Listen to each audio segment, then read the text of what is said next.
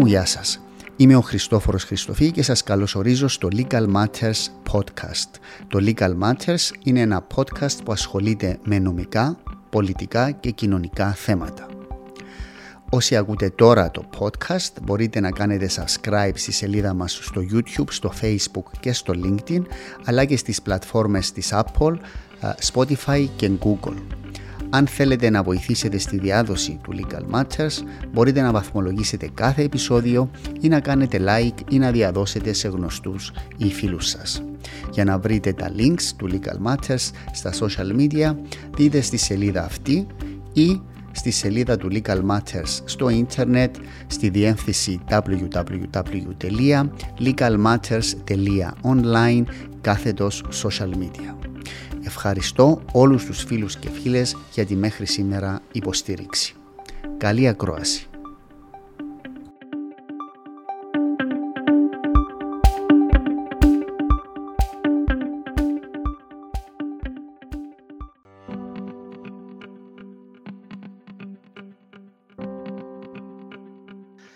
Φίλοι μου, γεια σας. Καλησπέρα σε όλους. Σήμερα είναι 5η, 26 του Μάη. Είναι το τελευταίο Legal Matters του Μάη, πριν μπούμε στον Ιούνιο.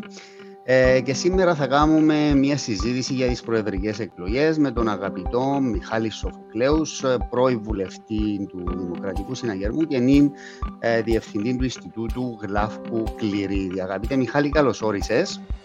Καλώς σας βρήκα, Χριστόφορε. Δεν ξέρω αν ξεκίνησες για να συζητάς μόνο νομικά θέματα αυτή την πρωτοβουλία που έχεις, αλλά ξέρω ότι εξελίσσεσαι σε έναν κορυφαίο.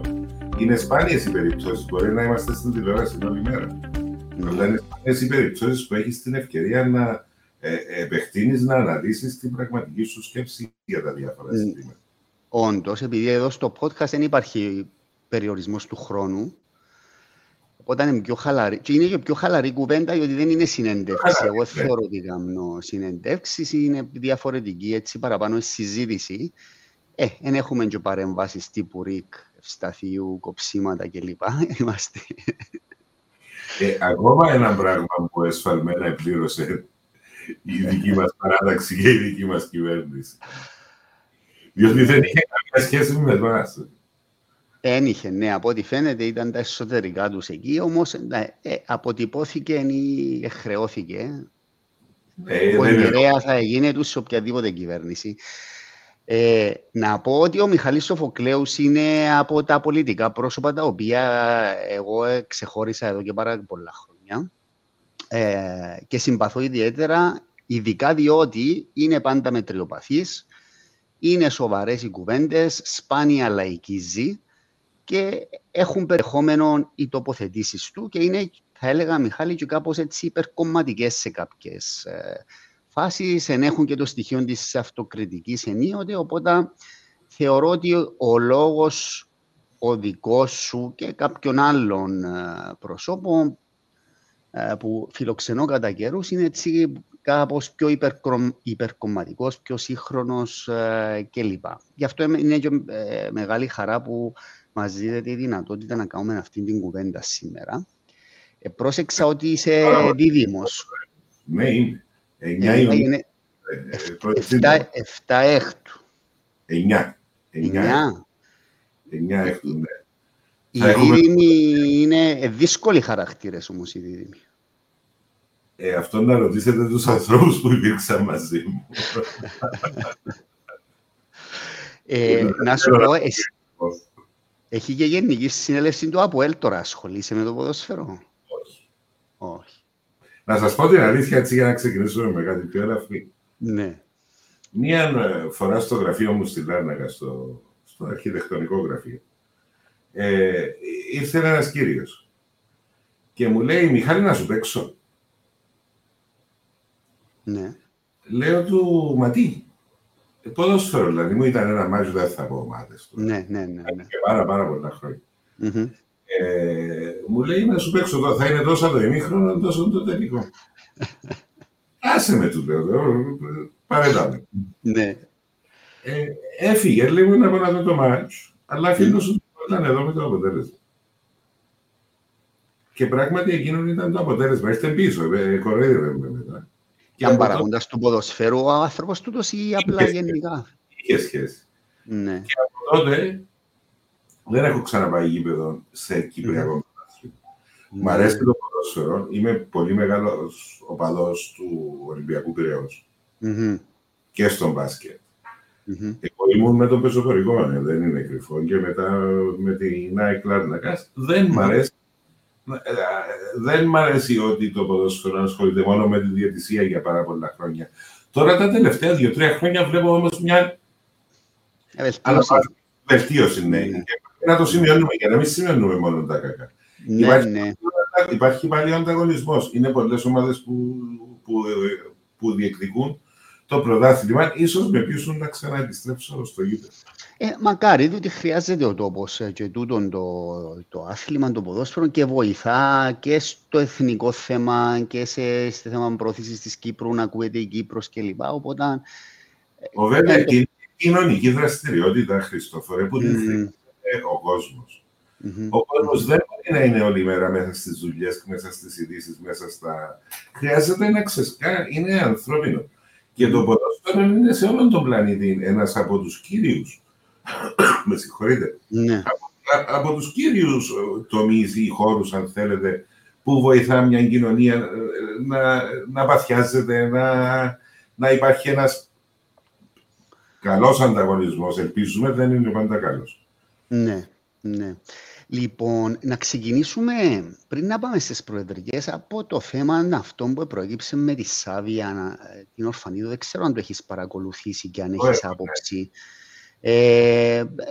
Χρειάζεται εισαγωγή. Νομίζω ο κόσμος ξέρει τι έγινε. Ετέθηκε ένα ζήτημα για το θέμα των ταυτοτήτων. Έκαμε μια τοποθέτηση η Σάβια στη Βουλή και ξεκίνησε, ας πούμε, μια συζήτηση, ειδικά στα social media, και μπήκε σε μια γενικότερη βάση το θέμα, δέχτηκε επίθεση, δέχτηκε κριτική. Εσένα ποια είναι η θέση σου, Μιχάλη, πάνω σε αυτό το ζήτημα, πώς το είδες? Εγώ θα ήθελα να δώσω μια συμβουλή για οτιδήποτε στον οποιοδήποτε μας ακούει. Και τώρα που πας να αντιδράσεις για κάτι που μόλις άκουσες, ξαναδες πριν να αντιδράσεις τι είναι αυτό που σου προκάλεσε την αντίδραση. Τι είπε η Σάβια και ποια είναι και η θέση του Δημοκρατικού Συναγερμού. Κύριοι, γράφονται τα ονόματα στις ταυτότητες των γονέων, εάν κάποιος δεν θέλει να μπορεί να μην το γράψει. Που είναι και η θέση στις περισσότερες χώρες της Ευρώπης, έτσι. Εάν κάποιος δεν θέλει, δεν είπε σε κάποιον δεν θα γράψεις το όνομα των γονιών σου. Ή δεν θα γράψουν οι γονείς βασικά το ονόματα τους στην ταυτότητα του παιδιού. Διότι όταν γίνει 18 είναι άλλη ιστορία, αν ηλικιώνεται. Εσύ είσαι ο αρχηγός της παρέας μας εδώ. Λοιπόν, αυτό κανένας δεν κάθισε να δει την ουσία. Αλλά ανεξαρτήτως, ακόμα και αυτόν για το οποίο αντιδρούν πολλοί, να έλεγε η Σάβια η Ορφανίδου ή οποιοσδήποτε, δικαιούσε να κρίνεις οτιδήποτε πολιτικά. Το cancel culture που εξεκίνησε στην Κύπρο να είναι η μόνιμη μορφή αντίδρασης, η ευρεία, η διαδεδομένη μορφή αντίδρασης με οποιοδήποτε διαφωνεί σε οτιδήποτε με κάποιον, είναι πρωτόγονη αντίδραση. Δεν είναι αντίδραση κοινωνίας που προχωρεί. Είναι αντίδραση κοινωνίας που οπισθοχωρεί. Και αυτό συμβαίνει παντού. Έχουμε ένα διαρκές cancel culture. Λέει ο καθένας για την ελευθερία της έκφρασης. Η ελευθερία της έκφρασης δεν είναι να λες εσύ αυτό που θέλεις. Είναι να ανέχεσαι τον άλλον να πεις εσέναν αυτό με το οποίο διαφωνείς. Αυτό σημαίνει ελευθερία της έκφρασης. Δεν έχουμε ελευθερία της έκφρασης στην κοινωνία μας σήμερα. Όποιος διαφωνεί με κάποιον, αντί να του αντιπαραθέσει το επιχείρημα του, τον ακυρώνει. Και αυτό είναι απαράδεκτο για όλα τα ζητήματα. Είναι και το έχουμε, είναι διεθνές φαινόμενο και είναι το αποτέλεσμα...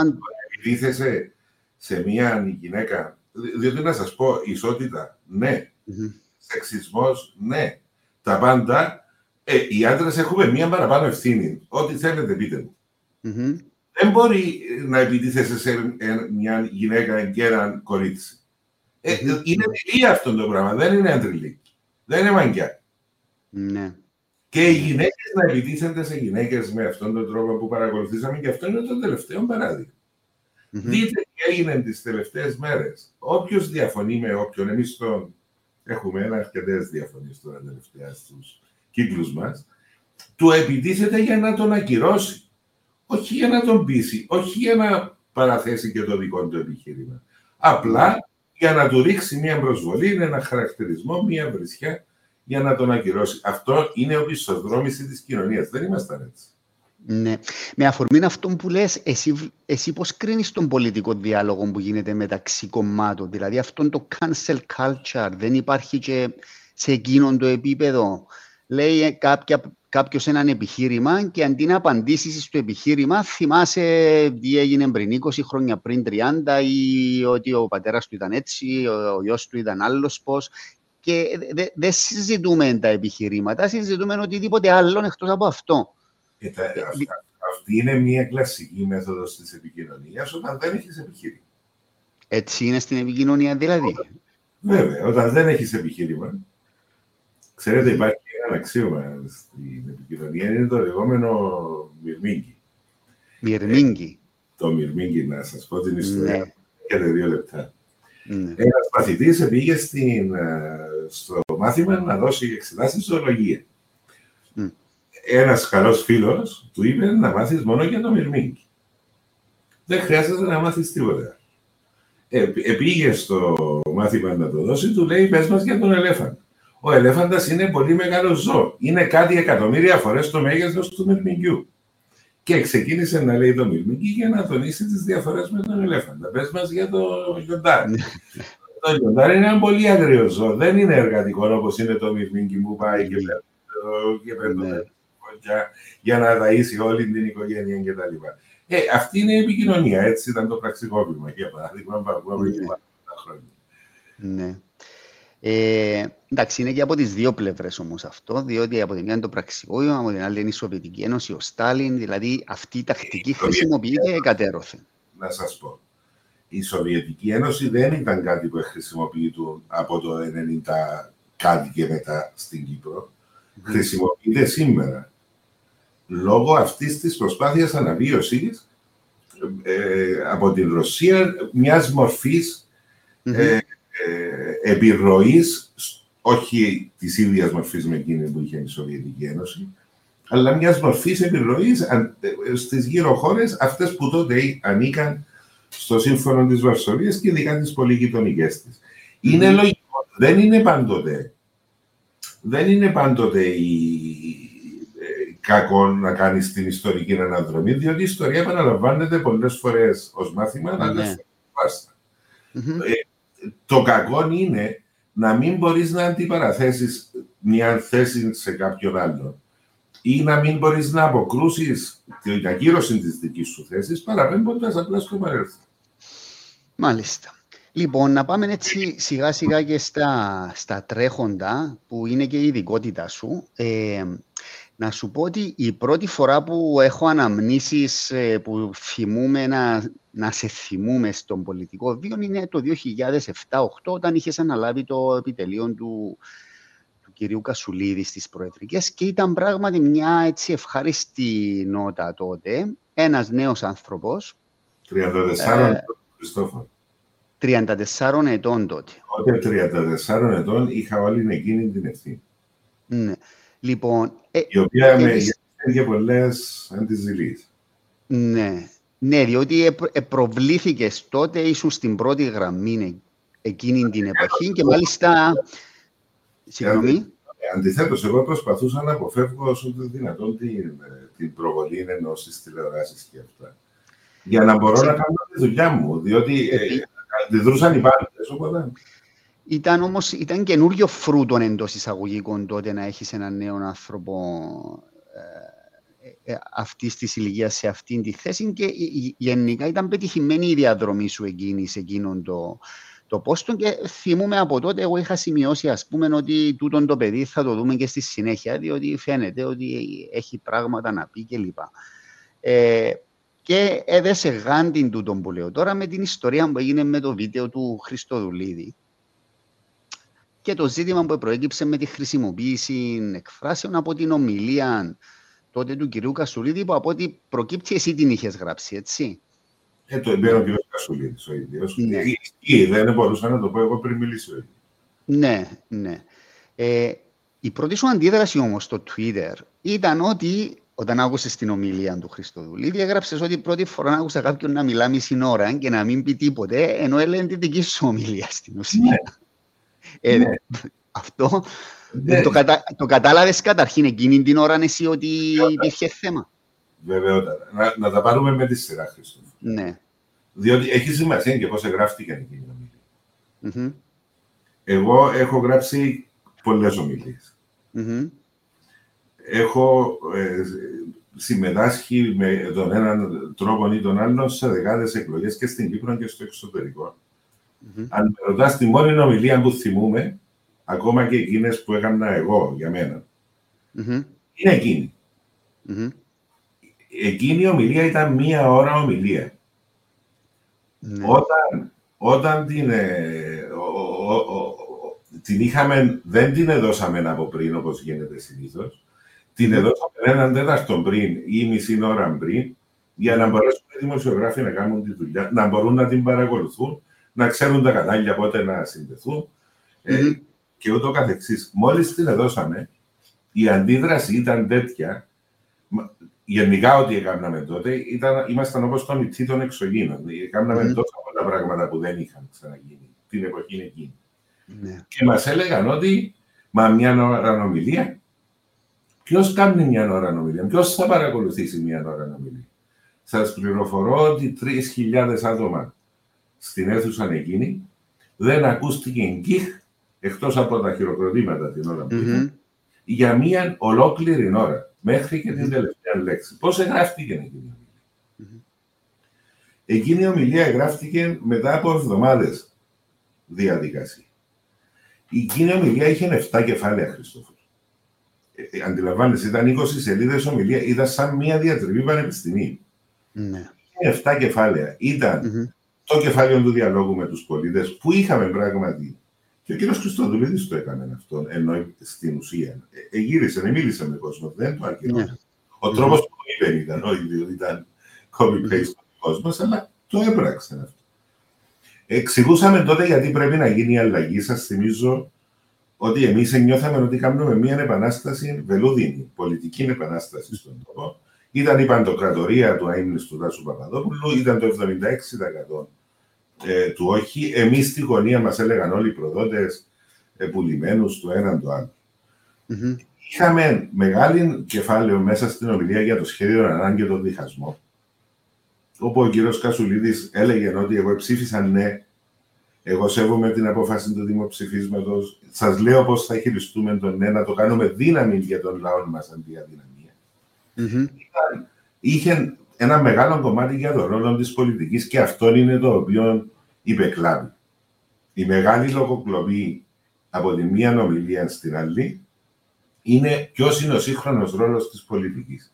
Αυτό το κεφάλαιο πράγματι σχεδόν καθ' ολοκληρία έχει υποκλαπεί. Ήταν τα οράματα του κυρίου Κασουλίδη τότε, τα οποία έλεγε οραματίζομαι να γίνει αυτό και εξηγούσε και μετά τις κατευθυντήριες γραμμές το πώς θα το πράξει. Δεν ήταν ένα στρογγυλό όραμα. Πράγματι, ήταν τα ίδια. Οραματίζομαι το ένα, οραματίζομαι το άλλο. Αν τα βάλετε δίπλα-δίπλα, δεν είναι τα ίδια οι λέξεις στα οράματα. Αλλά το structure, το storytelling. Η δομή, ναι. Η δομή είναι ακριβώς η ίδια. Ήταν τα οράματα του κυρίου Κασουλίδη με τις κατευθύνσεις. Να σας δώσω ένα παράδειγμα. Έλεγε ο κύριος Κασουλίδης τότε, πριν 15 χρόνια, έγιναμε μέλος της Ευρώπης και δεν μπορούμε να εξαρτούμαστε μόνο από offshore που ήταν τότε, της Σοβιετικής Ένωσης. Της πρώην Σοβιετικής Ένωσης. Το έλεγε μέσα στην ομιλία. Ακούσατε μια αιχμή οτιδήποτε εκτός από στρογγυλά πράγματα στην ομιλία του κυρίου Χριστοδουλίδη. Προχώραν η ομιλία στο 6ο κεφάλαιο που ήταν το Κυπριακό. Το οποίο για μας είναι το ύψης της σημασίας θέμα για οποιονδήποτε συνεργασία. Έλεγε ποια είναι η κατάσταση σήμερα και πώς θα την διαχειριζόταν για να βγαίναμε από το αδιέξοδο τότε. Και τέλειωνε με τη θέση της Κύπρου στην Ευρώπη, το ευρωπαϊκό μέλλον της Κύπρου.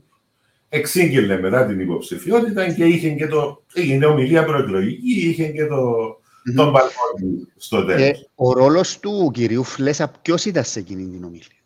Στην ομιλία κανένας. Όμως είχε το κείμενο ως επικοινωνιολόγος, είχε πρόσβαση στο κείμενο. Εμείς τότε, να σας πω κάτι για τον Γιώργο Νουφλές. Καταρχήν δεν ξέρω τι έγινε, πώς έγινε η λογοκλόπη. Ξέρουμε ότι έγινε λογοκλόπη. Αυτό είναι προφανές. Έγινε εκτεταμένης έκτασης λογοκλόπη. Δεν ξέρω πώς έγινε. Ο Γιώργος ο Φλέζας είναι ένας εξαίρετος στην δουλειά του. Επικοινωνιολόγος, σύμβουλος επικοινωνίας. Εγώ έμαθα κιόλας από τον Γιώργο τον Φλέζα και τον εκτιμώ απεριόριστα. Δεν γράφει ο Γιώργος ο Φλέζας. Ούτε σε εμάς έγραψε ποτέ. Ο άνθρωπος είναι εκεί. Εμείς είχαμε μια ομάδα τότε επικοινωνίας. Ήμασταν 6 νομίζω, χωρίς να έχουμε τον έναν που αποφασίζει. Και όταν υπήρχε διαφωνία στην ομάδα επικοινωνίας, που υπήρχαν διαφωνίες σε τέτοιες εκστρατείες, υπήρχε, έπρεπε ο 34 χρονών Μιχάλης να αποφασίσει ποιαν από τις απόψεις αυτές θα υιοθετήσουμε, εκτός αν ήταν τόσο κορυφαίο το ζήτημα, που θα έπρεπε να πάμε στον κύριο Κασούλη. Ναι. Ο κύριος Κασούλης έδωσε μια συνέντευξη στην Καθημερινή και είπε ότι η ομιλία βασικά γράφτηκε από εσέναν, αλλά ήταν προϊόν συζητήσεων που είχατε. Και μάλιστα χρησιμοποίησε, το περιέγραψε ότι ο ένας ήταν στο μυαλό του άλλου, λέει. Άρα υπήρχε έτσι μια κοινή σκέψη. Εμείς ξεκινήσαμε εκείνη την εκστρατεία από τον Σεπτέμβριο-Οκτώβριο του 6 να την σχεδιάζουν. Είναι ιστορία τώρα, είναι ενδιαφέρουσα. Από τότε συζητούσαμε μονίμως, ταξιδεύαμε με τον κύριο Κασουλίδη σε όλη την Κύπρο. Μέσα στο αυτοκίνητο συζητούσαμε μονίμως αυτά. Εγγράφαμε πράγματα. Η ομιλία εκείνη εγγράφτηκε μετά από 3 εβδομάδες συζητήσεων, φράσεων συζητούσαμε, τρόπων και πράγματι όλο το κόνσεπτ, όλο το όραμα ήταν του κυρίου Κασουλίδη, ναι. Και από εκείνον εμπνεόμασταν και εμείς, δεν ήταν κάτι άλλο. Και εγώ και που ήμασταν στο περιβόητο τότε επιτελείων Κασουλίδη. Από εκείνον το όραμα εμπνεόμασταν. Και εγώ πράγματι ήταν Τετάρτη η εξαγγελία. Κάθισα την Κυριακή στις 10 το πρωί, έκλεισα τηλέφωνα, έκλεισα τα πάντα και σηκώθηκα από την καρέκλα στις 10.30 το πρωί της Δευτέρας. Φαντάζομαι κάπνισες πολλά τσίγαρα. Δυστυχώς. Τότε ήταν ασταμάτητα και αυτά. Νομίζω σηκώθηκα 2 φορές. Και πήγα το πρωί της Δευτέρας και την επήρα του κυρίου Κασουλίδη. Προσθέσαμε μετά νομίζω μόνο 1 γραμμή. Αυτό θα σε ρωτούσα, δηλαδή ο κύριος Κασουλίδης την είδε και την ενέκρινε έτσι όπως ήταν, έκαμε παρεμβάσεις, αν θυμάσαι. Συζητούσαμε τα ίδια πράγματα. Δίκαιο αυτό που λέει. Τώρα που το είπε ο ίδιος, μπορώ να το πω και εγώ. Αν το έλεγα εγώ πρώτος, θα ακουγόταν ως αλαζονία εκ μέρους μου, ειδικά στην Ελλάδα που ήμουν τότε. Ναι, όντως. Δεν μπορούσα εγώ. Εγώ δεν μπορούσα να μιλήσω για αυτό το θέμα πριν μιλήσει ο ίδιος. Ο κύριος Κασουλίδης. Από την ώρα όμως που μίλησε και πράγματι είπε όλη την αλήθεια. Πράγματι έτσι εγγραφτήκε εκείνη η ομιλία. Είχε επιρροές και φράσεις που συζητούσαμε και με την υπόλοιπη ομάδα. Δεν ήταν όλες οι φράσεις δικές μου. Είχε φράσεις που έλεγαν ο ένας ο άλλος, που συζητούσαμε στις σκέψεις που έκαναμε. Που έκαναμε συνέχεια συζητούσαμε. Ήταν full πολιτική εκστρατεία. Και πράγματι, εγώ κάθισα εκείνη το 24ωρο και τα έβαλα όλα εκείνα. Έκανα την ομιλία. Είμαι καλός σε τούτο το πράγμα. Ναι. Να πούμε ότι είσαι πολυγραφότατος και υπάρχει και το website σου, το οποίο εγώ παρακολουθώ, το Μιχάλης, έχει χρόνια και έχεις άρθρα εκεί από το τουλάχιστον πάει πίσω μέχρι το 8 και τοποθετήσεις στο michalis.com πάνω σε πολλά θέματα. Όμως να πω, Χριστόφορε, για το Twitter. Διότι πολλοί με ρωτούν και άνθρωποι οι οποίοι εκτιμώ με ρωτούν. Δεν είναι η ερώτηση. Εγώ άκουσα την ομιλία, δεν ήμουν μόνος. Όταν άκουγα την ομιλία, είχε ακόμα 5-6 γύρω. Άκουσα την πρώτη φράση. Σας λέω, αν μου πείτε σήμερα να σας πω την ομιλία, όχι του κυρίου Χριστοδουλίδη, δεν την λογοκλοπή. Της 1 ώρας ουσιαστική ομιλία του κυρίου Κασούλη. Ίσως θα έπρεπε να την αναρτήσω κάποια στιγμή εκείνη την ομιλία για να καταλάβει, όχι ο κόσμος όλος, δεν θα κάτσει να την διαβάσει, αλλά αυτοί που ασχολούνται. Να καταλάβουν τη διαφορά μεταξύ της μιας ομιλίας και της άλλης. Άκουσα την πρώτη φράση την ίδια. Άκουσα την δεύτερη φράση την ίδια. Την τρίτη, την τέταρτη. Είχε φράσεις μοναδικές. Ξέρετε, αν πει κάποιος να κατακτήσουμε το μέλλον που μας αξίζει, αυτό μπορούν να το πούν 10.000 πολιτικοί, δεν είναι λόγο. Ή και απ' μου, ας πούμε, μια φράση μοναδική είναι αυτό με το φράγμα του φόβου, ας πούμε. Εκεί με τις πόλεις και το πώς περιγράφει έναν λαό που προσπαθεί να κερδίσει το μέλλον του. Η Κύπρος του 21ου αιώνα. Εμείς είχαμε τότε την κίνηση Κύπρος 21. Ό,τι μιλούσαμε ήταν για την Κύπρο του 21ου αιώνα. Δηλαδή στο Κύπρος του 21ου αιώνα και σηκώθηκα κάποια στιγμή από την καρέκλα που εκάθομουν και παρακολουθούσα. Και λέω, μα εγώ την έγραψα τούτη την ομιλία. Και γύρισε και ένας άλλος που ήταν μαζί μου, που ήμασταν και τότε μαζί, και μου λέει, «Ενή ομιλία του Κασουλίδη τούτη, ναι». Τώρα, εγώ έγραψα εκείνον διότι, να σας πω, εθίμωσα για δύο λόγους. Ο πρώτος ήταν η λογοκλοπή. Ο δεύτερος ήταν ότι εγώ θεώρησα ότι αδικήθηκε η ομιλία τότε. Μπήκε όλο το storyline της, μπήκε όλο το περίγραμμα της και δεν μπήκε τίποτε από την ουσία της. Ναι. Είπε, το μόνο συγκεκριμένο πράγμα που είπε ο κύριος Χριστοδουλίδης στη συγκεκριμένη ομιλία που έκαμε ήταν ότι δεν θα κάνει κόμμα. Όλα τα άλλα ήταν πράγματα που αρέσουν στον οποιονδήποτε. Έχει πολιτικό που δεν θέλει αυτά τα πράγματα τα οποία είπε. Ναι. Είναι γεγονός ότι είναι έτσι γενικό περίγραμμα τα πράγματα που είπε και περιμένουμε να τα συγκεκριμενοποιήσει προσωπικά. Περιμένω. Χριστόφορε, χωρίς κατεύθυνση. Δεν είπε τίποτε δικό του. Τίποτε δικό του. Κανένα στίγμα. Δηλαδή, ήταν μια καλή περιγραφή ενός κάποιων προβλημάτων που έχει η κοινωνία μας και τι ωραία που θα ήταν αν δεν τα είχα. Χαίρομαι πολύ. Εντάξει, έθεσε τον εαυτόν του στη διάθεση του κόσμου, είπε ότι θα είναι ανεξάρτητος. Η εγγελίας ήταν η ίδια. Την ώρα που εξαγγέλω την υποψηφιότητα μου, ήταν ακριβώς με τα ίδια λόγια. Λοιπόν, όμως έγινε προσπάθεια να μεγιστοποιηθεί αυτό το πολιτικό φάουλ από πλευράς του συναγερμού. Έτσι ήταν και κάπως η φάση κιστίζωσε, διότι έκαμε έτσι μεγάλη γκάφα. Κύριε Χριστοδουλίδη, θέλετε να του πείτε. Όμως, αν το δούμε έτσι λίγο πιο αντικειμενικά, ήταν τόσο σοβαρό, ας πούμε, αυτό το οποίο έγινε σε σχέση με το πώς παρουσιάστηκε από πλευράς του DC. Υπάρχουν δύο θέματα εδώ, Χριστόφορο. Το πρώτο είναι το θέμα της λογοκλοπής.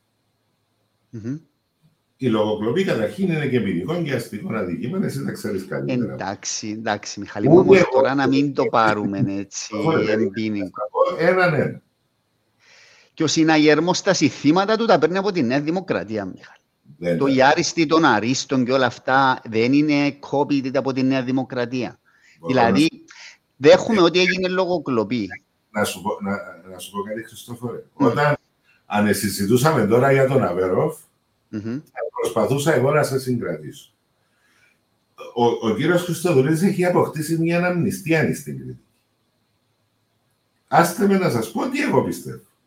Καταρχήν, πρώτα απ' όλα μιλούμε για πασιφανές, ποινικών και αστικών αδίκημα. Ούτε εγώ, να το πάρω ανάποδα, ούτε ο κύριος Κασουλίδης, ούτε εγώ που είμαστε οι μόνοι που μπορούμε να διεκδικήσουμε ή να καταγγείλουμε κάτι τέτοιο, δεν πρόκειται να το κάνουμε. Ουδέποτε μας έκαναμε πολιτική με όρους πέρα από... Δεν είναι ποινικό, υπάρχει ενδεχομένως αστικό. Ποινικό δεν υπάρχει. Οι γνωματεύσεις που μου έρχονται όλη μέρα, που δεν και μου έρχονται, εισηγούνται το ανάποδο. Εσύ είσαι ο νομικός, Χριστόφορε, δεν είμαι εγώ ο ειδικός. Λοιπόν, δεν πρόκειται, είναι πολιτική και με πολιτικούς όρους πρέπει να παίζεται. Γι' αυτόν το ανάφερα στην αρχή. Κατά δεύτερον, έχουμε μία λογοκλοπή που πρέπει να κριθεί με πολιτικούς όρους. ο καθένας μπορεί να της δώσει την έκταση την οποία θέλει να της δώσει. Εγώ ξέρω 2 προηγούμενες περιπτώσεις που συζητιούνται στην Κύπρο. Η μια μάλιστα αφορά έναν παιδί από το Δημοκρατικό Συναγερμό για κάποια άρθρα, τα οποία οι ίδιοι που λένε σήμερα ότι δεν είναι τόσο σοβαρό, τον είχαν κατασπαράξει εκείνον το παιδί. Οι ίδιοι που σήμερα λένε ότι δεν, εντάξει, γιατί έγινε, εκείνο το παιδί που δεν διεκδικεί η Προεδρία της Δημοκρατίας, το είχαν κατασπαράξει οι ίδιοι. Για ποια περίπτωση να αναφέρεσαι, συζητήθηκε δημόσια, επειδή δεν κατάλαβα για ποιον. Ναι, από Ελευθερίου, που ήταν τότε πρόεδρος της ΝΕΔΙΣΗ. Ας ρωτήσω κάτι. Άξιοι οι ίδιοι άνθρωποι. Το τρίτο είναι ότι ένας άνθρωπος διεκδικεί την Προεδρία απέναντι από το κόμμα του, απέναντι από την παράταξη του. Είναι δικαίωμα του. Αλλά τουλάχιστον στην πρώτη του εμφάνιση στον λαό, σε μια εκστρατεία που γίνεται από πέρσι το καλοκαίρι. Υπόγεια και το ξέρουμε όλοι και δεν μπορούμε να τη σχολιάσουμε για κάποιον περίεργο λόγο για τόσο καιρό. Αποφασίζει να κάνει την πρώτη του επίσημη εμφάνιση στον Κυπριακό λαό. Οφείλεις να εξηγήσεις εσύ για σένα, γιατί κάνεις αυτό το πράγμα. Τι θέλεις να αλλάξεις. Γιατί θέλεις να πας απέναντι από την οικογένεια σου την πολιτική. Δικαίωμα σου, αλλά δικαίωμα μας και εμάς να ξέρουμε γιατί το έχεις αποφασίσει. Γιατί θέλεις σε κίνδυνο την πορεία που εμείς προτείνουμε για τη χώρα και είναι η δημοκρατία να αποφασίσει ο λαός. Εκεί που θέλεις να τα ακούσεις όλα αυτά, ακούς τελικά αυτό το οποίο ακούσαμε όλοι, το οποίο μάλιστα είναι και προϊόν εκτεταμένης λογοκλοπής. Και αυτό πρέπει να κριθεί πολιτικά. Ωραία. Θέλω να μου κάνεις την πολιτική σου εκτίμηση για αυτόν το γεγονός. Δηλαδή, αυτόν το γεγονός δείχνει ότι ο Χριστοδουλίδης ήταν απροετοίμαστος, ότι ήταν αμελής, ότι δεν έχει πρόταση. Τι καταδεικνύει τούτον το πράγμα για σένα πολιτικά ομιλούντες. Μήπως έκαμε ένα λάθος, ρε παιδί μου. Έγινε ένα λάθος. Δεν το επιρραίνει η είδηση, το έκαμε κάποιος άλλος. Μα δεν ζήτησε συγγνώμη ο κ. Χριστοδουλίδης, τα έριξε πάνω σε έναν τρίτο. Τον απέλυσε. Ναι, αλλά όταν είσαι ηγέτης, η ευθύνη είναι πάνω σου. Εσύ πρέπει να ζητήσεις συγγνώμη από τον λαό. Όχι επειδή εσύ, έστω κι αν εσύ δεν έκανες την λογοκλοπή. Συμφωνώ. Εγώ συμφωνώ μαζί σου. Συμφωνώ. Ο Αναστασιάδης ζήτησε συγγνώμη για την περίπτωση Γιαννάκη, ας πούμε. Ο Αναστασιάδης δεν ήταν. Ποιος τον εδιόρισε. Ο Αναστασιάδης ζήτησε συγγνώμη. Μα ο Γιαννάκη δεν ελέγχεται για τον διορισμό του ως επίτροπος. Ελέγχεται για τον διορισμό του στον οργανισμό νεολαίας. Επί κυβερνήσεων προηγούμενων, όχι επί κυβέρνησης της Αναστασιάδης. Ναι, αλλά υπάρχει ένα θέμα με τα πτυχία του ανθρώπου. Και ήταν 7 χρόνια όσα ήταν στενός συνεργάτης του Πρόεδρου. Έπρεπε ο Πρόεδρος να πει ρε παιδιά, sorry, έκανα λάθος σχετικά με τούτον. Δεν έσφανε έκαμε λάθη ο Νίκος Αναστασιάδης και εγώ το έχω καταλογίσει και δημοσίως κάποιες φορές γνωρίζεις. Μπορεί να μην είναι καλή εικόνα αυτό που έγινε, αλλά δεν είναι κάτι που έκαμε ο Νίκος Αναστασιάδης. Εντάξει. Να σε ρωτήσω κάτι άλλο. Αν την χρήση εκτεταμένων αποσπασμάτων, ας πούμε, την έκαμνε ο Αβέροφης στην εξαγγελία, που είναι ο υποψήφιος της παράταξης, θα είχε θέμα πάλι εκεί? Δεν θα υπήρχε το θέμα της ηθικής. Δεν θα υπήρχε το θέμα της ηθικής, διότι και ο κύριος Κασουλίδης και ο Αβέροφ είναι της ίδιας οικογένειας υποψήφιοι. Ήταν ο προηγούμενος ο ένας και είναι ο άλλος. Και θα σας πω και κάτι, Χριστόφορο. Κανένας μας που γράφει τέτοια κείμενα δεν θα βρεις μια φράση που δεν υπάρχει και κάπου αλλού. Δεν ανακαλύψει όλοι τον τρόπο. Άλλον όμως μια φράση την οποία άκουσες από κάπου και σου άρεσε και την προσάρμοσες στις ανάγκες της συγκεκριμένης. Δεν υπάρχει παρθενογένεση. Αλλά ήταν πρωτογενής υλικών η συγκεκριμένη ομιλία και αντιγράφηκε. Δεν ήταν μία φράση, ας πούμε να ήταν μόνο το φράγμα του φόβου. Το οποίο κάποιος πρέπει να μας εξηγήσει ποιο είναι το φράγμα. Διότι μπορώ να σας εξηγήσω ποιο ήταν το φράγμα. Το φράγμα τότε είναι αυτό που αποτυπώνεται και στις δημοσκοπήσεις. Όπου εμείς ξέραμε ότι επερνούσαμε και όλη η Κύπρος επίστευε ότι ήμασταν τρίτη. Ναι. Διότι ο κόσμος φοβάται να πει ότι ψηφίζει Κασουλίδη. Το φράγμα του φόβου τότε μετά τα Χριστούγεννα, διότι ήταν η μόνη φράση που ήταν από ομιλία του Φεβρουαρίου. Οι άλλες όλες ήταν του Ιουνίου του 7. Όντως μετά τα Χριστούγεννα, το φράγμα έσπασε και αποτυπώνεται η ανωδική τάση της υποψηφιότητας Κασουλίδη. Και γι' αυτόν το είπε ο κύριος Κασουλίδης στο φράγμα του φόβου που έσπασε. Ποιο φράγμα έσπασε ο κύριος Χριστοδουλίδης? Πρέπει να μας εξηγήσει ο ίδιος τι εννοούσε πάνω σε εκείνον το σημείο. Άρα εσύ... Το highlight που εδινόταν από το επιτελείο του και οι που εδινόταν δεξιά-αριστερά ήταν επικεντρωμένο πάνω στο φράγμα του φόβου. Ναι.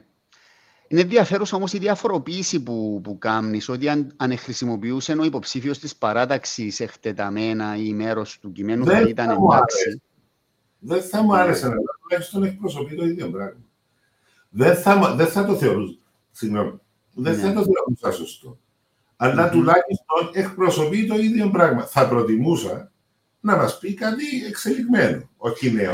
Βέβαια, ο κύριος Χριστοδουλίδης λέει είναι μέλος του συναγερμού, συνεχίζει να είναι συναγερμικός, οπότε με δουν τη λογική γιατί να με χρησιμοποιήσει, αφού εστερνίζεται τα ζητήματα και διακηρύξεις της παράταξης.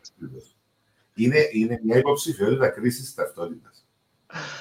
Ο κύριος Χριστοδουλίδης είναι συναγερμικός και ταυτόχρονα ανεξάρτητος. Όταν είσαι σε έναν κόμμα, έχεις πολλά δικαιώματα στο συναγερμό, πάρα πολλά, δόξα σε Θεός, έχουμε όλοι. Έχεις και κάποιες μήνυμου υποχρεώσεις. Ο κύριος Χριστοδουλίδης θέλει όλα τα δικαιώματα του συναγερμικού, καμία υποχρέωση και την ταπέλα του ανεξάρτητου. Είναι μια κρίση ταυτότητας πρώτη.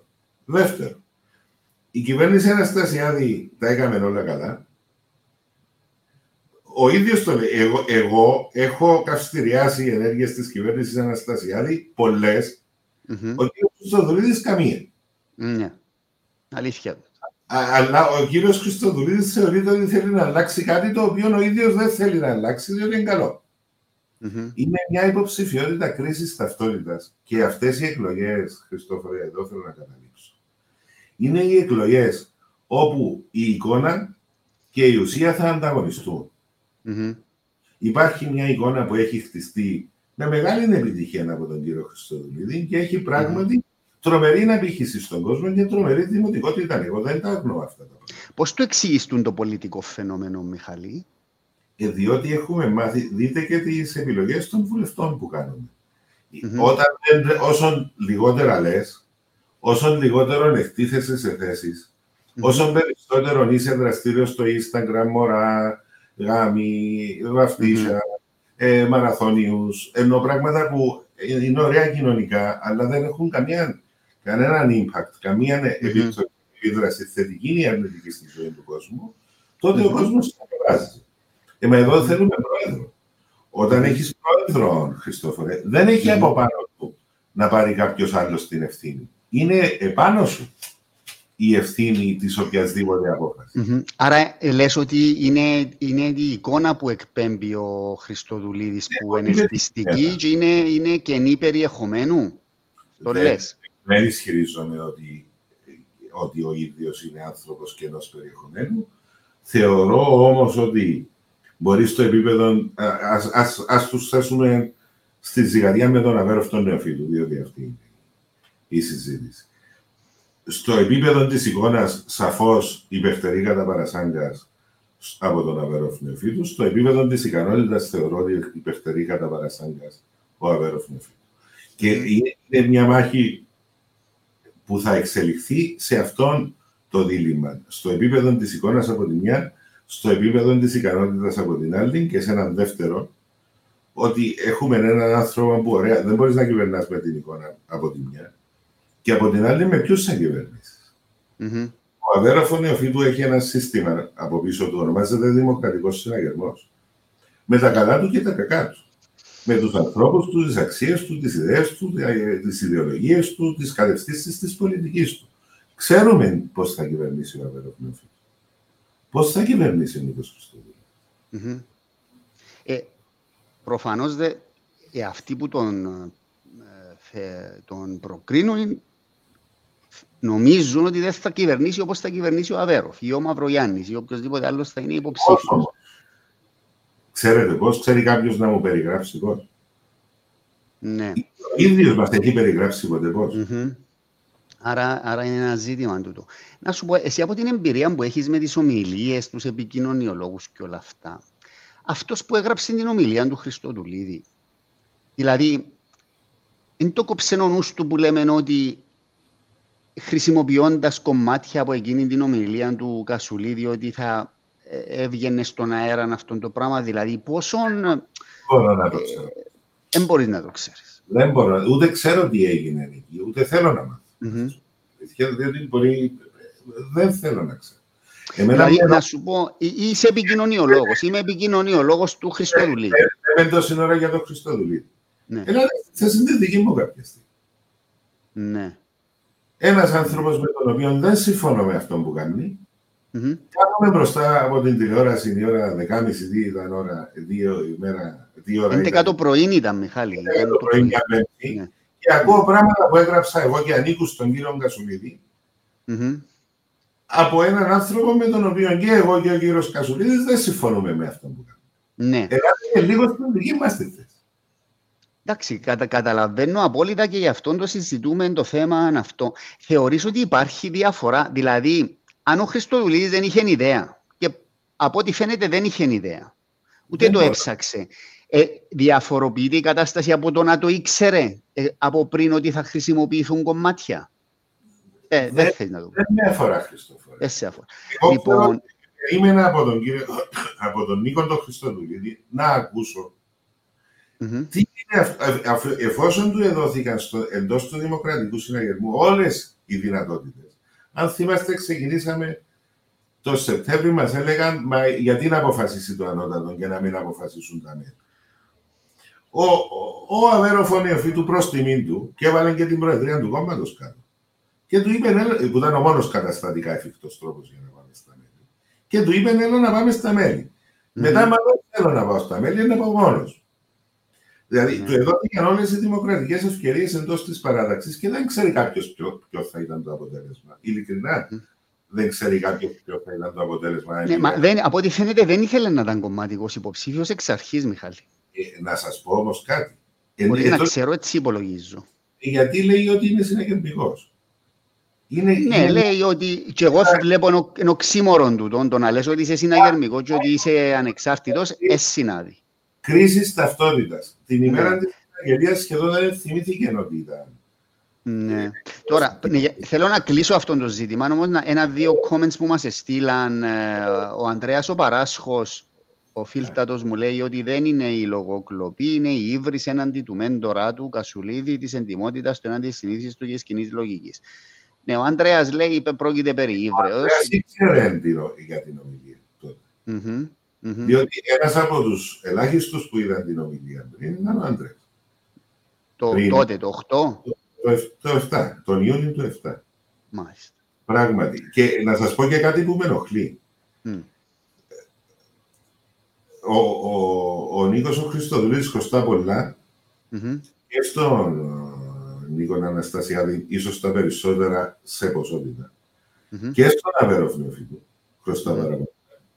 Αλλά τίποτε από όλα αυτά θα γινετούν αν δεν χρωστούσε πρώτα στον Ιωάννη Κασουλίδη.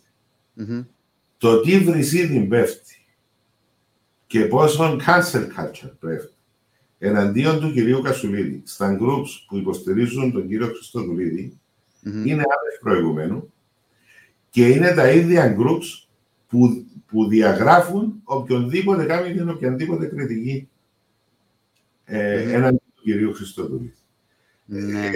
Έναντι ενός ανθρώπου, παίρνω από το σχόλιο που είδαμε τώρα, έναντι ενός ανθρώπου που ήταν πράγματι ο μέντορας του Νίκου Χριστοδουλίδη, τον βοήθησε τουλάχιστον μέχρι να φτάσει στην κυβέρνηση, όσο κανένας.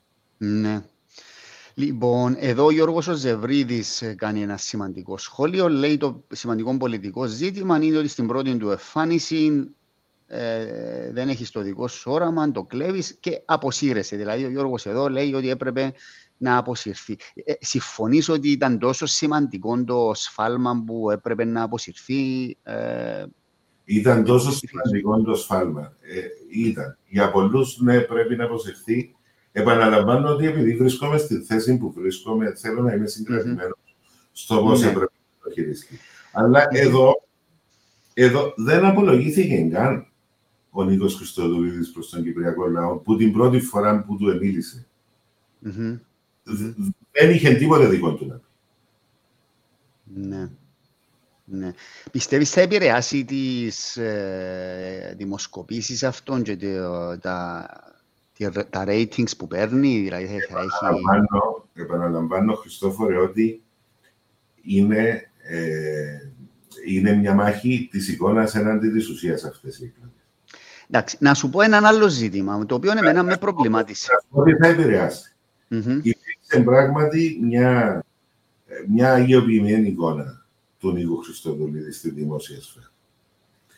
Υπήρξε μια εικόνα καλλιεργούμενη και από αρκετούς εκπροσώπους των μέσων γι' αυτό, και επίσης ο Νίκος ο Χριστοδουλίδης δεν έχει φθαρεί σε οποιαδήποτε πολιτική μάχη μέχρι σήμερα. Πρώτη του φορά ήταν αυτές τις 10 μέρες. Ουδέποτε είχε μπει σε οποιαδήποτε πολιτική αντιπαράθεση πουθενά. Ακόμα και ως κυβερνητικός εκπρόσωπος. Να σας θυμίσω ότι τότε εγώ ήμουν διευθυντής του γραφείου του Προέδρου και ήμουν ο μόνος που συμμετείχα σε πάνελς με εκπροσώπους άλλων κομμάτων. Κανένας άλλος από την κυβέρνηση δεν συμμετείχε. Και στο τέλος του προεκλογικού του 2018, πράγματι και οι υπόλοιποι υπουργοί αρκετοί συμμετείχαν, αλλά για ένα χρόνο ήμουν ο μόνος. Ο κυβερνητικός εκπρόσωπος τότε δεν απαντούσε καν στο ΑΚΕΠ, το δίκο ποιοι μας επιτίσσονταν κατά καιρούς. Απαντούσε ο αναπληρωτής του. Λοιπόν, ήταν η πρώτη του φορά αυτή. Άρα θεωρώ ότι έχει ζημιά, έχει ζημιά στις ερευνές. Δεν θεωρώ ότι είναι κάτι που τελεσίδικα καθορίζει τις εκλογές. Όμως δεν ισχύουν αγιοποιημένες εικόνες για κανέναν. Εντάξει. Συμφωνώ με αυτά που λες και τις διαπιστώσεις σου. Όμως μπαίνει το εξής θέμα στο μυαλό το δικό μου. Ο πρόεδρος Αβέροφ Νεοφύτου, νομίζω συμφωνούμε ότι έχει πρόβλημα με τις δημοσκοπήσεις. Δηλαδή, ναι, έχει ένα θέμα εκλεξιμότητας, το οποίο βέβαια στην παράσταση νίκης κερδίζει, το θέμα συσπήρωσης των ψηφοφόρων του συναγερμού έχει ένα ζήτημα. Υπήρξε μια θετική εξέλιξη με βάση τις τελευταίες δημοσκοπήσεις, όμως αυτή τη στιγμή υπάρχει μια προβληματική κατάσταση, την οποία φαντάζομαι αντιλαμβάνεται και ο ίδιος. Να σου πω για τις δημοσκοπικές επιδόσεις του Αβέροφ. Ναι, αλλά θέλω να σου θέσω το ζήτημα, διότι οι δημοσκοπικές επιδόσεις εγώ τις παίρνω ως δεδομένο. Παίρνω επίσης ως δεδομένο ότι θα ξεφουσκώσει κάπως το φαινόμενο Χριστοδουλίδη στην πορεία, όταν αναγκαστεί να τοποθετηθεί επί ζητημάτων διαφόρων που απασχολούν την κοινωνία. Όμως, γιατί ας πούμε ο συναγερμός να επιμένει να βάλει ως υποψήφιον πρόεδρο τον πρόεδρο του, ο οποίος όσο ικανός και να είναι, έχει ένα ζήτημα προσβασιμότητας και κλειξιμότητας. Δηλαδή, γιατί έπρεπε σώνει και καλά, Μιχαλή, να μπει ο Αβέροφ και δεν ανοίξε ο δρόμος σε έναν νέο άνθρωπο όπως τον Χριστοδουλίδη, που ήταν και σίγουρη η νίκη του. Και να σε θυμίσω ότι το 8, ο πρόεδρος Αναστασιάδης, αντιλαμβανόμενος τότε το ζήτημα που είχε ο ίδιος, είπε: εγώ κάνω πίσω να βάλει κάποιος άλλος, και βάλει ο κύριος Κασουλίδης, που είχε παραπάνω chances. Εδώ τώρα, γιατί πρέπει να συρθεί όλο το κόμμα σε αυτήν την κατάσταση και να μην επιλέγατε, διότι εγώ δεν είμαι το σίγουρο άλογο, αφού το είχατε. Να σας πω, διότι η δουλειά του συναγερμού καταρχήν, θα απαντήσω σε έναν πολύ σύντομα από όσα έχει στάσει. Δουλειά του συναγερμού καταρχήν δεν είναι απλά να έχει την εξουσία. Είναι να εφαρμόσει την πολιτική του διαμέσου της εξουσίας. Σωστό. Ο συναγερμός είναι το μόνο κόμμα στην Κύπρο που διεκδικεί την εξουσία στη βάση των αρχών και των ιδεών του. Και όχι απλά στη βάση μιας μαθηματικής εξίσωσης που θέλει να κατακτήσει την εξουσία. Γι' αυτό και ο Δημοκρατικός Συναγερμός από την ημέρα της ίδρυσης του μέχρι και σήμερα διεκδικούσε πάντοτε είτε με τον πρόεδρο του, είτε εκτός από μία φορά με τον κύριο Κασουλίδη, αλλά με ξεκάθαρο ιδεολογικών αξιακών προσανατολισμών. Τον ίδιο. Είτε επί Κληρίδη, είτε επί Αναστασιάδη, είτε επί Κασουλίδη, είτε και σήμερα επί Αβέροφ. Πάμε στο θέμα της. Και μάλιστα γι' αυτό σήμερα τι έχουμε. Έχουμε μια παράταξη πολιτική που διεκδικεί την εξουσία για να εφαρμόσει τις πολιτικές της. Και έχουμε και δύο άλλους υποψήφιους που λειτουργούν ως δανεικοί παίκτες για την αντιπολίτευση, για να κατακτήσουν την εξουσία χωρίς να ξέρουμε ποιες πολιτικές θέλουν να εφαρμόσουν. Αυτή είναι μια αντικειμενική πραγματικότητα στην Κύπρο. Πάμε τώρα στο δημοσκοπικό το κομμάτι. Ο Αβέροφ ο Νεοφύτου ξεκίνησε, δεν θα σας πω, υπάρχουν, με συγχωρείτε. Έρευνες κάνουμε όλοι, Χριστόφα. Κάθε μέρα. Και παίρνουμε στοιχεία και πράγματα. Όποιος σας πει κάτι άλλο, σας λέει ψέματα. Δεν μπορώ να χρησιμοποιήσω εκείνα τα στοιχεία σε αυτή τη συζήτηση που κάνουμε. Μπορώ να χρησιμοποιήσω τα στοιχεία που έχουν δημοσιευτεί. Τον Οκτώβρη, τον περασμένο, η Καθημερινή έκαμε την πρώτη δημοσκόπηση για τις προεδρικές. Ο Αβέροφ ήταν 7,5-8%. Αυτή τη στιγμή, στην τελευταία δημοσιευμένη δημοσκόπηση, ο Αβέροφ είναι 19%. Η τελευταία ήταν πριν τις φασαρίες, πριν τη λογοκλοπή, να σας υπενθυμίσω. Διενεργήθηκε πριν αυτή την αποκάλυψη που έχει γίνει. Και βλέπουμε ότι ο Αβέροφ κάθε μήνα προσθέτει 2 με 3 μονάδες. Έχουμε μια διαφορά επίσης ως συνέγερμος. Έχουμε μια εκλογική εμπειρία. Ναι. Αυτόν δώστε μας. Είναι αυτόν το δεχτών. Όμως έχει μια εκλογική εμπειρία. Οι εκλογές δεν είναι σε 2 εβδομάδες. Εμάς, για να σας πάρω πίσω στο 7, το Οκτώβρη του 6 μας έκαμε κάποιος δημοσκόπος στο επιτελείο Κασουλίδη από την Ελλάδα. Ήταν η δημοσκόπηση που έκαναμε για να αποφασίσουμε τι θα κάνουμε. Ναι. Μας έκαμε κάποιος δημοσκόπος από την Ελλάδα, μια μεγάλη δημοσκόπηση, πολύ σοβαρή, πολύ μελετημένη, για να δούμε πού στεκόμαστε. Ήρθε ο άνθρωπος, υπάρχει, αλλά δεν μπορώ να πω το όνομα του εδώ. Ήρθε ο άνθρωπος και μας είπε, παιδιά, σταματάτε, παραιτήστε.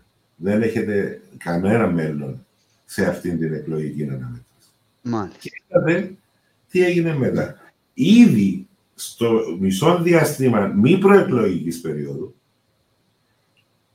τα ποσοστά του Αβέροφ στις δημοσκοπήσεις, όπως σας τις έχω περιγράψει, έχουν ανεβεί 150%. Υπάρχει και μια άλλη διαφορά. Η ψήφος στον Αβέροφ, και για να είμαι και δίκαιος, διότι πράγματι μπορώ να φορέσω το αντικειμενικό καπέλο. Αυτό λέω και στις συσκέψεις, αυτό που θα σας πω τώρα. Η ψήφος στον Αβέροφ από τη μια και στον Ανδρέα Μαυρογιάννη από την άλλη είναι σκληρή ψήφος. Είναι σκληρή ψήφος. Δεν θα πει κάποιος σήμερα ότι ψηφίζω Αβέροφ ή Μαυρογιάννη για να το αναιρέσει μετά, εκτός αν γίνουν πράγματα πολύ απρόβλεπτα. Ναι. Η ψήφος στον τρίτον ισχυρών υποψήφιων της παρέας δεν είναι ισχυρή ψήφος. Είναι ψήφος πιο τη στιγμή της μόδας. Σκοπιμότητας, ψήφος σκοπιμότητας. Όχι. Είναι επίσης πολλής ψήφος αντίδραση. Κάποιος που δεν συμπαθεί τον Αβέροφ, μιλώ για τους συναγερμικούς του. Κάποιος που δεν συμπαθεί τον πρόεδρο Αναστασιάδη, κάποιος που μπορεί να με συμπαθεί εμένα. Όποιος δεν συμπαθεί τον οποιονδήποτε ή έχει κάποιον παράπονο. Εύκολα τώρα λέει, εγώ θα ψηφίσω Χριστοδουλίδη. Όσο μου πλησιάζουν οι εκλογές, Χριστόφορε, σφίγγουν τα γάλατα. Λες στο χωριό. Σφίγγουν τα γάλατα, τι σημαίνει? Αντιλαμβάνεσαι ως πολίτης ότι πλησιάζει τη στιγμή που θα αποφασίσεις για το μέλλον το δικό σου, της οικογένειας σου, των φίλων σου, της χώρας σου. Και εκεί σταματάς να σκέφτεσαι τι είναι το δευτερεύον που με έκαμε να πω εκείνα τα πράγματα που είπα προηγουμένως και σκέφτεσαι ποιο είναι το πρωτεύον τώρα. Έχει έναν καλό παράδειγμα που λέει ο πρόεδρος Αναστασιάδης για τις ιστορίες. Λέει, και πράγματι, τότε, στη δεύτερη εκλογή Κληρίδη, το 1998, πράγματι ένας του είχε πει να κόψω τα σέρκα μου να ψηφίσω εγώ ξανά εσάς και να ψηφίσω τον Πληρίδη και να έρθεις να τα δεις κομμένα. Δεν ήμουν εκεί στο... Το Αβέροφ ήταν να κόψει τα χέρια του. Θυμάσαι τελευταίως στο Ζανέτο που ήταν να κόψει το δάχτυλο του. Την ημέρα των εκλογών που ήμουν τότε με τον πρόεδρο του συναγερμού Αναστασιάδη τότε, πράγματι τον πήρε ο άνθρωπος τηλέφωνο και του είπε και να κόφκα τα σέρκα μου ήταν να πάω να ψηφίσω Πληρίδη με το στόμα. Αυτό να το γνωρίζουμε, όχι για κάποιο μηχανιστικό λόγο. Ναι. Κάθε εκλογική αναμέτρηση, όσο πλησιάζει η μέρα των εκλογών, ο κόσμος σκέφτεται τις εκλογές ως το μέλλον του. Όσο απομακρύνεται από την ημέρα των εκλογών, το σκέφτεται πιο χαλαρά. Και είναι πολύ λογικό αυτό το πράγμα, είναι ανθρωπίνο. Δεν μου απάντησες στο άλλο όμως το κομμάτι. Πολιτικά.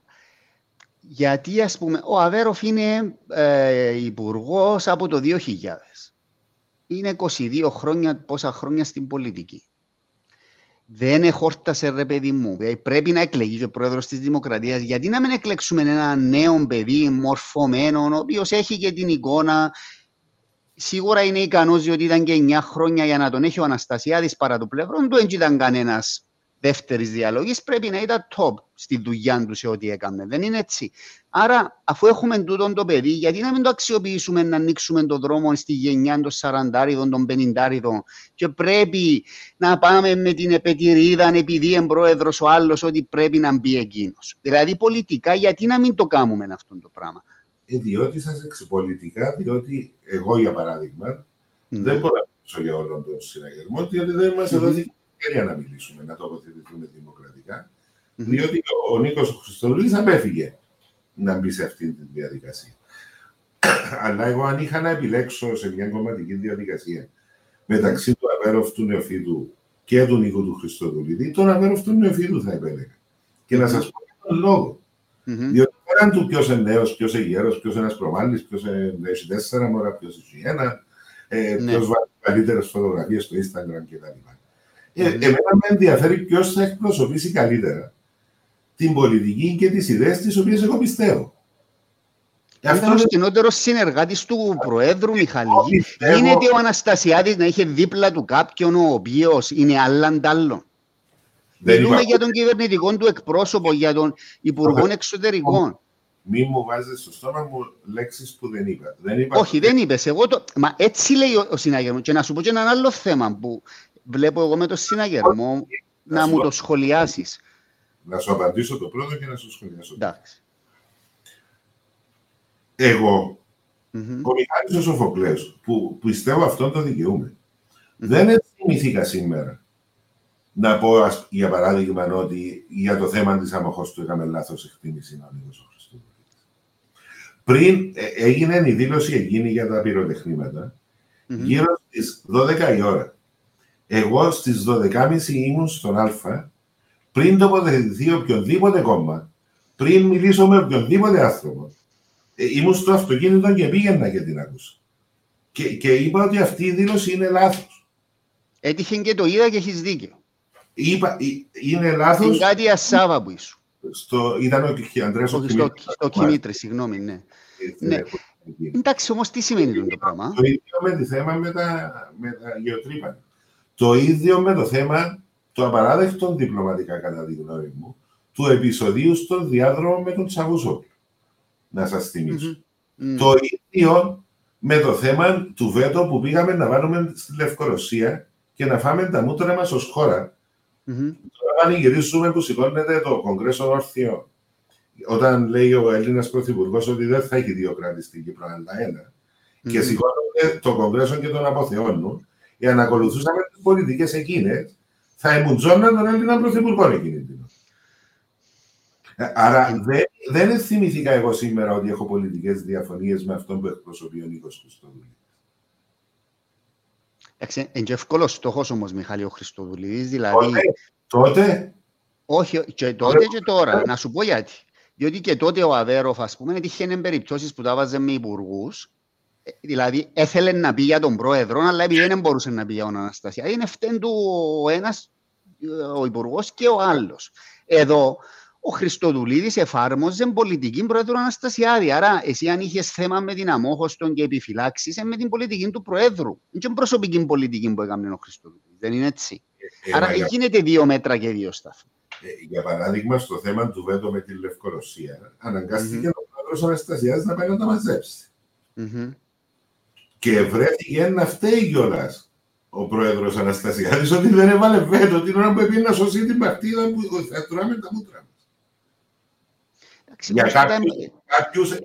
κάποιους ανάτρεψε την μεγάλη εθνική επιτυχία που θα κάναμε να ανεβάζαμε βέτο. Ναι. Άρα ο Χριστοδουλίδης δηλαδή εξένος σώμαν τώρα. Ο ίδιος. Γιατί με ρωτάτε εμένα. Ένα λεπτό. Την εκτίμηση σου. Χριστόφορε, έχεις μία υπόθεση στο δικαστήριο. Την ημέρα της δίκης φεύγει ένας συνεργάτης σου και πάει και εκπροσωπεί τον αντίδικο σου. Επειδή λέει ότι στο γραφείο σου τι είναι.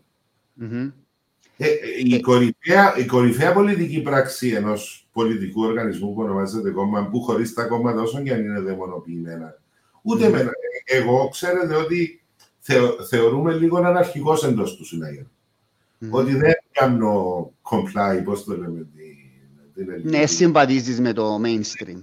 Όχι ότι δεν υποκύπτω διαρκώς στην αυτό που λέει κομματική γραμμή και ούτω καθεξής. Όμως είμαι μέλος της ομάδας. Όταν στο τελικό του Champions League πάει εναντίον της ομάδας σου, είσαι μέλος της ομάδας, πρέπει να αποφασίσεις τι είσαι. Αν με ρωτάς εμένα, δεν είσαι μέλος της ομάδας. Δεν είσαι. Επίσης, αν με ρωτάς εμένα επίσης, δεν μπορείς να λες ότι είσαι ανεξάρτητος και να είσαι μέλος κόμματος. Γίνεται. Πώς είσαι ανεξάρτητος. Διότι έχεις και δικαιώματα και υποχρεώσεις. Εγώ σας λέω που και ως βουλευτής και ακόμα ως διευθυντής του Προέδρου της Δημοκρατίας, κυρίως εσωτερικά, αλλά εντόλμησα ότι εδώ έκαναμε λάθος και δημοσία. Από την άλλη, είναι αξίων απορίας ένας ο οποίος διαπράττει τούτον το σοβαρό πειθαρχικό κομματικό παράπτωμα που δεν το διαγράφεται. Διότι θεωρούμε, Χριστόφορο, ότι έθεσε τον εαυτό του εκτός. Δεν είναι μέλος αυτής της ομάδας. Αγωνίζεται απέναντι από αυτήν την ομάδα και μάλιστα προσπαθεί να φέρει μαζί του και όσους θέλουν να ανατρέψουν. Ναι, καταλαβαίνω το τούτο, αλλά εν είδη διακήρυξης δεν έπρεπε να διαγραφεί, να του πείτε κύριε, διαγράφουμε σε και επίσημα πλέον. Να σας πω την αλήθεια, δεν έγινε εκτεταμένη συζήτηση για αυτό το θέμα. Ναι. Είναι τεχνικό όμως το θέμα αυτό που μου θέτεις. Το δέχομαι, είναι τεχνικό. Το ουσιαστικό θέμα είναι εκεί και είναι πασιφανές. Η ουσία είναι ότι ένας άνθρωπος, μέλος αυτής της ομάδας, που κέρδισε πάρα πολλά από τη συμμετοχή του σε αυτήν την ομάδα. Ο ίδιος δεν θα ήταν, ούτε εγώ θα ήμουν, ούτε κανένας μας. Αλλά από τους πιο προνομιούχους αυτής της ομάδας ήταν ο Νίκος Χριστοδουλίδης.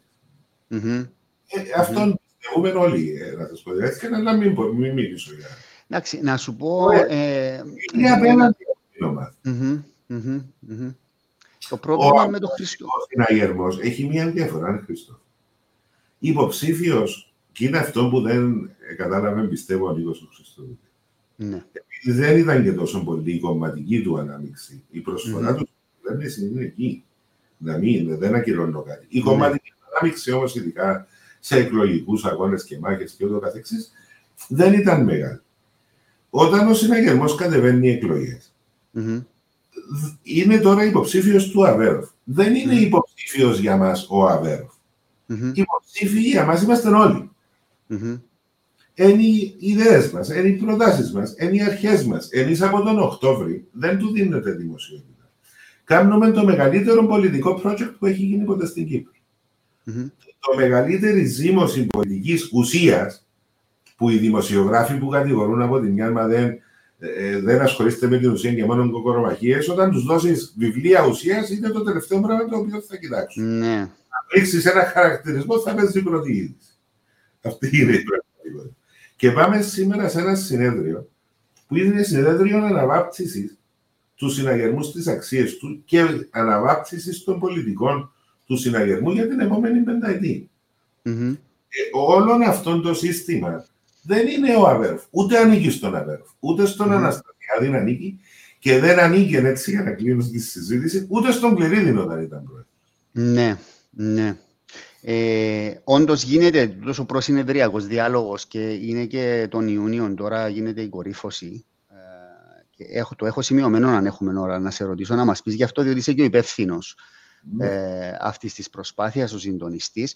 Όμως να κλείσουμε λίγο το θέμα Χριστοδουλίδη με μια αναφορά στο πώς χειρίζεται το θέμα ο πρόεδρος Αναστασιάδης. Εσύ ήσουν κοντά στον πρόεδρο, τον ξέρεις. Εγώ έχω την αίσθηση, βλέποντας τα λίγο απ' έξω, ότι έχει και μια κρίση ταυτότητας ο Νίκος Αναστασιάδης, διότι ταυτότητας με ποια έννοια. Βλέπει από τη μια το στενό του συνεργάτη τον Αβέροφ, ο οποίος είναι υποψήφιος, και βλέπει και έναν άλλον παιδί δικό του, ο οποίος μπήκε απέναντι. Φαντάζομαι θα του δημιουργεί τεράστιον δυσχέρεια, δυσφορία αυτή η κατάσταση, διότι δεν θέλει να πουλήσει ούτε τον έναν ούτε τον άλλο.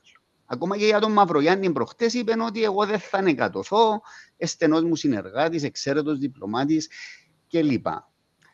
Άρα αυτό το πράγμα δεν υποβοηθά στο τέλος της ημέρας το Χριστοδουλίδη. Δύο πράγματα, Χριστόδουλο. Άθελα του ο πρόεδρος βέβαια το κάνει του. Δύο πράγματα.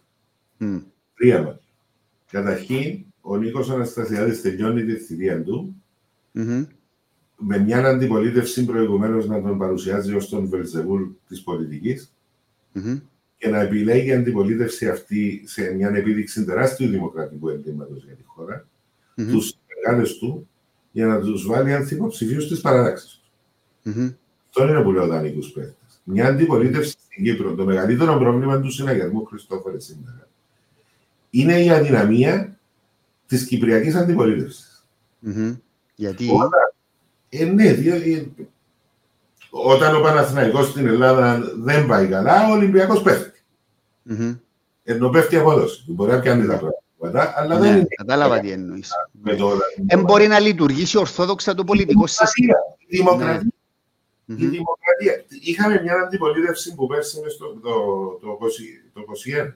Το 20 με 21, μέσα στον κορονοϊό, ήθελε να ανατρέψει τη χώρα καταψηφίζοντας τον προϋπολογισμό. Μετά πηγαίναμε σε εκλογές με το πραγματικό πλάνο της αντιπολίτευσης ότι θα είχαμε τέτοιο αποτέλεσμα στις βουλευτικές που θα έπεφτε η κυβέρνηση στο προϋπολογισμό, διότι αυτό ήταν το πλάνο της. Ναι, το έγραψα και εγώ στο Facebook του. Όχι ομολογημένο. Ναι. Αλλά αυτό ήταν το πλάνο της αντιπολίτευσης. Έγινε ο Δημοκρατικός Συναγερμός υπό την ηγεσία του Αβέροφ. Διότι όλα τα κακά του Αβέροφ τα λέμε, να λέμε και τα καλά. Υπό την ηγεσία του Αβέροφ να φέρνει το αποτέλεσμα που έφερε με απώλειες, αλλά σε μια δύσκολη κατάσταση να φέρνει την μεγαλύτερη διαφορά από το δεύτερο αγώνα. Να εκτίθεται η αντιπολίτευση με τον τρόπο που διαχειρίστηκε την Προεδρία της Βουλής. Και βγήκε μια πολύ καλή επιλογή για τη χώρα, η Ανίτα Δημητρίου, πρόεδρος της Βουλής. Ναι, πήρες με αλλού τώρα όμως. Είναι ιστορία με το Μυρμήγκιν όμως τώρα. Περίμενε. Εγώ για τον πρόεδρο που σε ρώτησα. Ο πρόεδρος ξεκάθαρον ότι παρτάρει το Χριστοδουλίδη. Εγώ έτσι καταλαβαίνω. Διαφωνώ. Πώς διαφωνείς? Περίμενε. Στο Ζανέτον έδωσε συνέντευξη, είπε ότι αν ο Αβέροφ να κάνει δεύτερες σκέψεις και μπορεί να αναθεωρήσει, τούτο το πράγμα είναι χτύπημα κάτω από τη μέση. Τι λες, Χριστόφορε, ήταν πριν το ανώτατο. Ήταν όταν συνεχίζονταν οι προσπάθειες που πρωτοστάτησε ο πρόεδρος Αναστασιάδης. Δεν μπορώ να πω ότι δεν μπορώ εγώ να δημοσιοποιήσω, μπορώ όμως να σας διαβεβαιώσω ότι ο πρόεδρος Αναστασιάδης εκατέβαλε κάθε δυνατή προσπάθεια να αποφευθεί αυτό το οποίο γίνεται. Ο Αβέροφ Νεοφύτου συνηγόρησε σε κάθε πρόταση του πρόεδρου Αναστασιάδη. Η αντίσταση ήταν από αλλού. Ο πρόεδρος Αναστασιάδης θεωρώ ότι στην ομιλία του στο Ανώτατο Συμβούλιο του Συναγερμού, όταν επικυρώθηκε η υποψηφιότητα του Αβέροφ Νεοφύτου, εξεκάθαρισε ενάπαξ και διαπαντός στη θέση του και πιστεύω ότι δεν θα κάνει και στο Μαγκύπριο συνέδριο 17-18 Ιουνίου. Διότι επαναλαμβάνω αυτόν τον. Είναι λογικό κάποιος που δεν έχει σχέση με τον συναγερμό να κάνει αυτόν τον τρόπο σκεπτικού. Κάποιος που έχει σχέση με τον συναγερμό, την ιστορία και τη φιλοσοφία αυτής της παράταξης, καταλαβαίνει ότι ο συναγερμός δεν ήταν ποτέ προσωποπαγές κόμμα. Και παραλαμβάνω, υποψήφιος για μας είναι ο Αβέροφ ως η πρόταξη αυτού του οποίου όλοι εκπροσωπούμε. Αυτό το οποίο όλοι εκπροσωπούμε, ο Νίκος Χριστοδουλίδης αποφάσισε να σταθεί απέναντι του. Ο πρώτος που σήμερα ο συναγερμός έχει δύο ιστορικούς ηγέτες, ο ένας επέθανε. Ο άλλος είναι ζωντανός. Θεωρούσε κάποιος ποτέ ότι ο ιστορικός ηγέτης αυτής της παράταξης θα πάει εναντίον αυτής της παράταξης? Δηλαδή, ο Αβέροφ δεν έχει περίπτωση να αποσυρθεί? Δεν το βλέπω να υπάρχει τέτοιο. Ναι, σήμερα έδωσε και μια συνέντευξη στον Ζανέτο, στον Αλφα Νιούς, και είπε ότι δεν τίθεται έτσι ζήτημα. Απλά... Ο συναγερμός λειτουργεί εκλογικά αυτή τη στιγμή. Ναι, αλλά εμένα μου είπαν και βουλευτές του συναγερμού, δεν μπορώ να σου πω ποιοι, ότι αν οι δημοσκοπήσεις που θα βγουν τον Ιούνιο-Ιούλιο έχουν αυτή την προβληματική τάση, τότε παίζει το σενάριο να αποσυρθεί τελικά ο πρόεδρος του συναγερμού. Με συγγνώμη. Δεν υπάρχει αυτή η προβληματική τάση. Δεν υπάρχει. Όταν στις δύο τελευταίες δημοσκοπήσεις, στη μία, πριν γίνουν όλα αυτά, στη μία η διαφορά ήταν 25 μονάδες. Ναι. Την άλλη μια εβδομάδα μετά γίνεται 18. Αύριο μεθαύριο σε μια εβδομάδα, δύο, δεν ξέρω πότε θα δημοσιευτεί η επόμενη δημοσκόπηση, θα είναι πολύ μικρότερη. Δεν υπάρχει αυτή η τάση για την οποία συζητούμε. Η τάση αντίθετα είναι ότι ο Αβέροφ Νεοφύτου μήνα με το μήνα προσθέτει 2, 3, 4 ποσοστιαίες μονάδες και έχουμε 9 μήνες για τις εκλογές. Έχουμε γεγονότα που θα γίνουν. Έχουμε μια τρίτη κρίση που διαχειριζόμαστε στην Κύπρο σήμερα, όπως και σε όλο τον κόσμο. Την κρίση του πληθωρισμού και της ακρίβειας. Έχουμε τη γεωπολιτική την κρίση και ο συναγερμός ζητά την ψήφο του κόσμου για να κάνει αυτά τα οποία θέλει, όχι για να κρατά σαν σημεία την κυβέρνηση. Το τι να την κάνουμε την κυβέρνηση αν δεν ξέρουμε τι είναι να κάνουμε. Ναι. Ο Χριστοδουλίδης δεν ξέρει τι να κάνει. Δεν μας είπε. Δεν ξέρω μας είπε ακόμα. Ξέρω ότι δεν μας είπε. Τελικά, αν εκλεγεί πρόεδρος ο Χριστοδουλίδης, τίθεται θέμα ηγεσίας του συναγερμό? Ο συναγερμός ούτως ή άλλως, μετά από κάθε προεδρική εκλογή, έχει συνέδριο. Άρα εκεί θα κρυθεί ξανά η ηγεσία. Συνέδριο όπως αυτό του Ιουνίου. Συνέδριο κανονικό εκλογικό. Ο καθένας μας, όλους, μπορεί να πάει να βάλει υποψηφία. Ναι. Τώρα, για τον Χριστοδουλίδη... Αν έχει τώρα ή άλλον, δεν μπορώ να το ξέρω, αλλά δεν υπάρχει και λόγος. Ούτως ή άλλως, μετά από κάθε προεδρική εκλογή, πολύ σωστά, ο συναγερμός κάνει μια αποτίμηση και εκλογικό συνέδριο για να κάνει την ηγεσία του για την επόμενη. Πάνω στον τρόπο που η αντιπολίτευση έκαμε έτσι μια ανοίξη και η επιλογή του Μαυρογιάννη, από ό,τι φαίνεται, δείχνει μια αντιπολίτευση που είναι σε αδιέξοδο ή μια αντιπολίτευση που απλά προσπαθεί να διεμβολήσει το χώρο της κεντροδεξιάς για να πετύχει στις εκλογές? Δηλαδή, δείχνει απόγνωση ή πρόγραμμα? Δείχνει... Απόγνωση της αντιπολίτευσης ή δείχνει πρόγραμμα της αντιπολίτευσης, κατά τη γνώμη σου? Καταρχήν, απόγνωση από πλευράς πολιτικής ουσίας. Κανέναν από τα μεγάλα κόμματα, από οποιοδήποτε κόμμα, αλλά να πάρω τα δύο μεγάλα. Κανέναν από αυτά τα κόμματα δεν προτάσει την ανάγκη να μπει στην εξουσία για να κάνει κάτι. Προτάσει απλά την ανάγκη να μπει στην εξουσία για να φύγει ο συναγερμός και να γίνουν εκείνη η εξουσία. Αυτό είναι το επιχείρημα.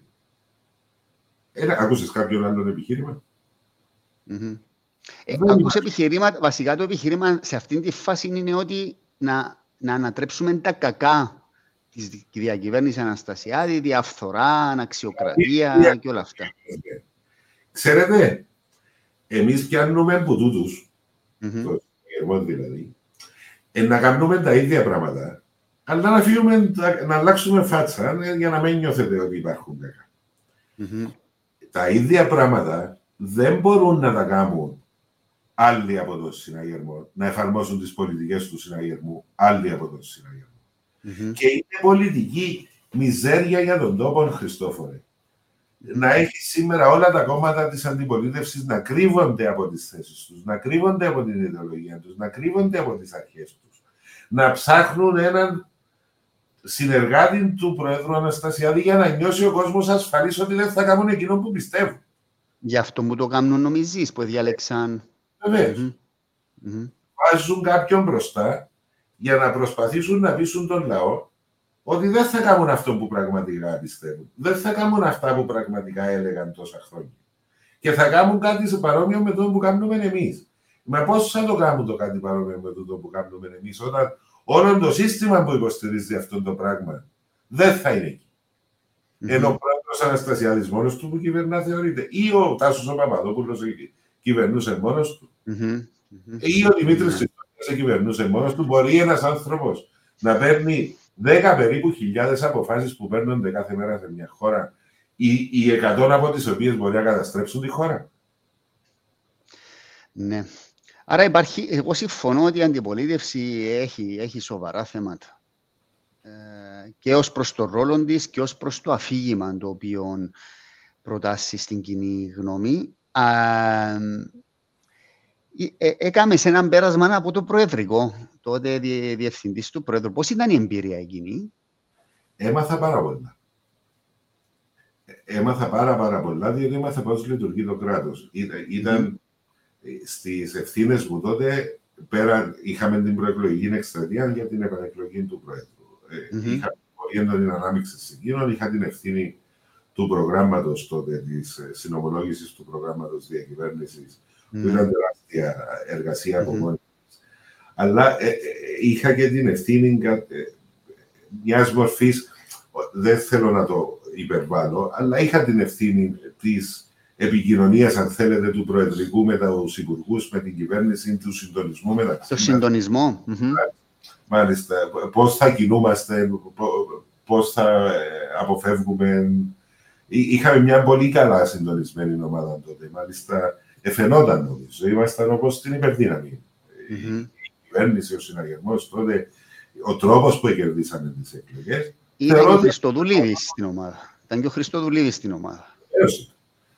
Θεωρώ ότι τότε έκαναμε πάρα πολύ καλή έργο, πάρα πολύ καλή δουλειά υπό την ηγεσία του Πρόεδρου Αναστασιάδη. 100%. Αλλά και με τη δική μου τη συνεισφορά και με άλλων. Άρα ήταν, ας πούμε, έτσι ένα μικρό πανεπιστήμιο εκείνο το πέρασμα, εκείνη η θητεία. Όχι, στο πανεπιστήμιο μου είδα στο πώς λειτουργεί το κράτος. Ναι. Και πώς λειτουργεί το κυπριακό κράτος, μπορείς να το περιγράψεις με μια πρόταση? Πολύ διαφορετικά από ό,τι λειτουργείς εσύ στο γραφείο σου και οποιαδήποτε εταιρεία. Και είναι αυτό που πολλές φορές δεν αντιλαμβανόμαστε. Όχι ότι πρέπει να κάνεις adjust, να πας εσύ. Αντίθετα. Όμως πρέπει να αντιλαμβάνεσαι πώς μπορούν να γίνουν αλλαγές. Για να γίνουν αλλαγές στο κράτος είναι διαφορετική η διαδικασία από αυτές που θα έκανες εσύ στο γραφείο σου. Ή μια ιδιωτική επιχείρηση, ναι. Ναι, 100%. Ο τρόπος λειτουργίας του κράτους. Το κυπριακό κράτος έχει ένα τεράστιο πρόβλημα, Χριστόφορε, που δεν συζητήθηκε ποτέ.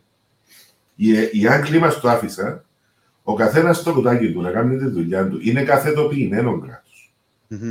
Είσαι στην υπηρεσία περιβάλλοντος. Είναι ο άλλος στο Υπουργείο Εμπορίου που εμπορεύεται τούτο που δημιουργεί το περιβάλλον. Ή το τμήμα αναλυγίας, ας πούμε, ή ξέρω εγώ. Ο καθένας το... Η κυβέρνηση Αναστασιάδη, η πρώτη της μεγάλη επιτυχία στις πολλές μεταρρυθμίσεις που έκανε, ήταν ότι κατάφερε να βάλει υπεύθυνον, υπεύθυνον, που θα έχει την ευθύνη και την έννοια και τον πονοκέφαλο, οριζοντοποιώντας πράγματα. Παράδειγμα, η Υφυπουργείο Ψηφιακής Πολιτικής. Έτσι είχαμε συμβούλια. Έρχονταν 10 από διάφορες υπηρεσίες για να αποφασίσουμε τι να κάνουμε ψηφιακή πολιτική. Και τούτοι 10 για να μιλήσουν μεταξύ τους ως την επόμενη συνεδρία μπορούσε να φάμε και 3 μήνες. Και τώρα τηλεφωνήματα μιας ημέρας όταν έχεις υφυπουργό. Άρα έκαμε πολλές οριζοντικοποίησε πολλά πράγματα η κυβέρνηση Αναστασιάδη και τρέχουν πολλά πράγματα ταχύτερα σήμερα. Εν τούτης όμως, Μιχάλη, υπάρχουν κέρια ζητήματα, η δικαιοσύνη, η διαφθορά, τούτα δεν προχωρήσαν, έμειναν πίσω. Θέλω να σε ρωτήσω όμως για την αξιοκρατία. Βεβαίως. Γιατί έχουμε τούτον το κακό με τους κομματικούς διορισμούς παντού? Δηλαδή, αν δούμε τους διορισμούς του Προέδρου Αναστασιάδη, είτε είναι επίτροποι, είτε είναι πολιτικές θέσεις από εκεί, από εδώ, είναι όλα κομματικά στελέχη. Δεν υπάρχουν, ας πούμε, άλλα πρόσωπα σε τον τόπο. Ακόμα και πρόσφατα, διόρισε επίτροπο στο ελεκτικό συνέδριο το Χριστοφόρο, ο οποίος είναι ένας αξιόλογος, έντιμος άνθρωπος κλπ. Αλλά είναι 30 χρόνια βουλευτής. 40 χρόνια στο Δημοκρατικό Συναγερμό, ευρωβουλευτής. Δεν είχε έναν άλλον πρόσωπο να πάει στο ελεκτικό συνέδριο. Χωρίσουμε δύο πράγματα, Χριστόφο. Έναν είναι οι πολιτικοί διορισμοί της κυβέρνησης. Ναι, οι διορισμούς του Προέδρου. Οι υπουργοί, οι υφυπουργοί, οι επίτροποι. Εντάξει, ναι. Έναν είναι εκείνο. Οι πολιτικοί διορισμοί. Ναι. Φωνάζουν όλοι γιατί να μην πιάνουμε από την κοινωνία. Και είναι πραγματικότητα. Όλες οι έρευνες δείχνουν ότι τα πολιτικοποιημένα πρόσωπα είναι αυτά που έχουν και την μεγαλύτερη εμβέλεια στον κόσμο. Όλη η εμπειρία και από το εξωτερικό δείχνει ότι κανένας τεχνοκράτης δεν επέτυχε σε καμία κυβέρνηση. Να σας εξηγήσω γιατί. Δεν υποτιμώ τους τεχνοκράτες, αντίθετα τους εκτιμώ και εγώ συνεργάζομαι όλη μέρα μαζί τους. Και τώρα με το συνέδριο και όταν ήμουν στην εκστρατεία Κασουλίδη πάντοτε. Εγώ δεν κάνω τίποτε αν δεν ρωτήσω αυτό που ξέρει. Κάποιον που να εμπιστεύομαι ότι ξέρει. Υπάρχει έναν έλλειμμα στον τρόπο που έχουν μάθει να λειτουργούν. Στην πολιτική έχεις ένα έξτρα συστατικό από την εταιρεία, από την ακαδημία, ονομάζεται κοινωνία. Ό,τι κάνεις πρέπει να προσμετράς αυτό που ονομάζεται κοινωνία. Ό,τι κάνεις στη δουλειά σου εσύ, μια τράπεζα ή ένα μεγάλο λογιστική εταιρεία, οτιδήποτε, δεν χρειάζεται να προσμετρά καμία κοινωνία. Ένας καθηγητής στο πανεπιστήμιο, ένας οτιδήποτε. Ο πολιτικός οφείλει να προσμετρά αυτό που ονομάζεται κοινωνία, η οποία θα τον κρίνει, η οποία θα επηρεαστεί, η οποία θα αλλάξει η ζωή της. Άρα στους πολιτικούς διορισμούς, αν δείτε, αυτοί που θεωρούνται αποτυχημένες επιλογές του Προέδρου στην κυβέρνηση, διότι έχει κάνει πάρα πολλές, κάποιες δεν θα είναι το ίδιο πετυχημένες με κάποιες άλλες, δεν προέρχονται από την πολιτική. Γιατί σε ένας πούμε Κυριακός ο Κόκκινος που είναι υφυπουργός τεχνολογίας είναι εξαιρετικά αποτελέσματα και είναι τεχνοκράτης ο άνθρωπος. Μα δεν ακυρώνω κάποιον. Σας λέω εκεί που χρειάζεσαι... Όμως πάλι μου το παίρνεις γενικά. Το ζήτημα είναι εδώ, μάλλον το φαινόμενο, είναι πολύ συγκεκριμένο. Είναι όλοι συναγερμικοί, Μιχάλη. Πάρε επιτρόπους, επίτροπος διοικήσεως, επίτροπος απ' εκεί. Να μην πάω σε ανεξάρτητες αρχές. Γιατί υπάρχει, και δεν λέω ότι το κάνει μόνο ο συναγερμός, τώρα γίνεται και επί προηγούμενων καταστάσεων. Γιατί δεν βρίσκουμε άτομα από όλο το φάσμα να αξιοποιήσουμε και πρέπει κάποιος να έχει κομματική ταυτότητα για να αξιοποιηθεί. Το διόρισε τον Οδυσσέα Μιχαηλίδη. Και προσπάθησε μετά να το φάει.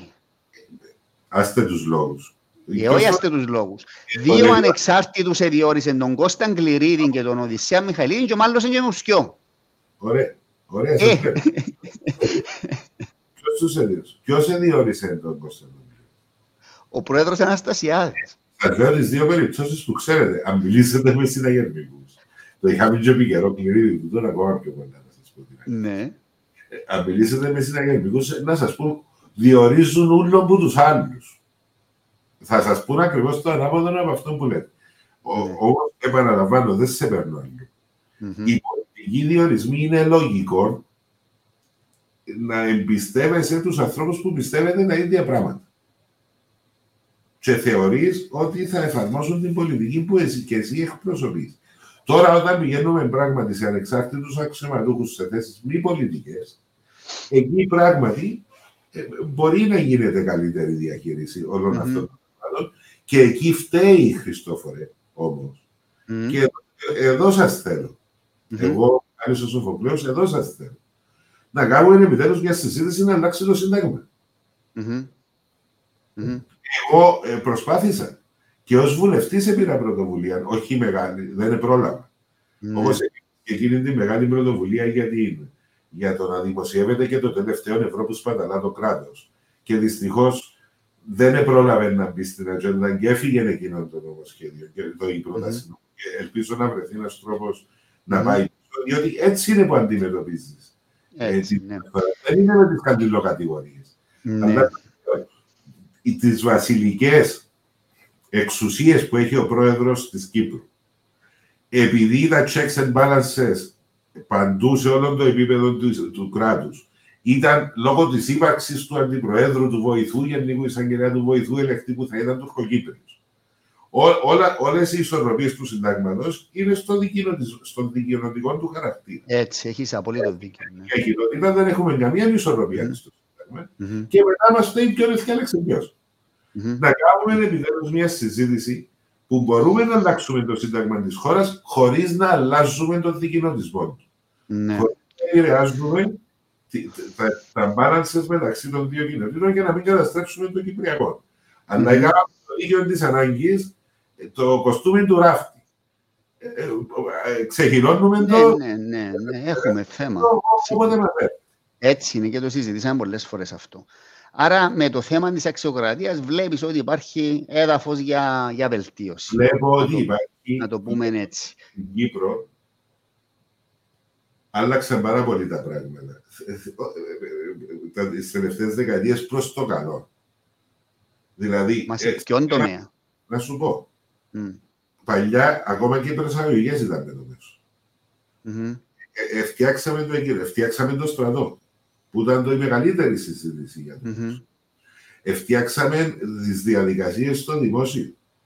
Εγώ είχα πάρει νόμο που αλλάξαμε το πόσους καλούμε για συνέντευξη για να μην ξεκινά όλο εκείνον το γυαλέλι που πιάνει ο εκατοστός που έχει 20 θέσεις, 30, και πιάνει ένα εκατοστός και ήθελε να ξεπεράσει τους 70 και πιάνει τους βουλευτές της Κύπρου για να τους βάλει μέσω να ξεπεράσει τους άλλους 70, λες και έβαλαμε βαθμούς.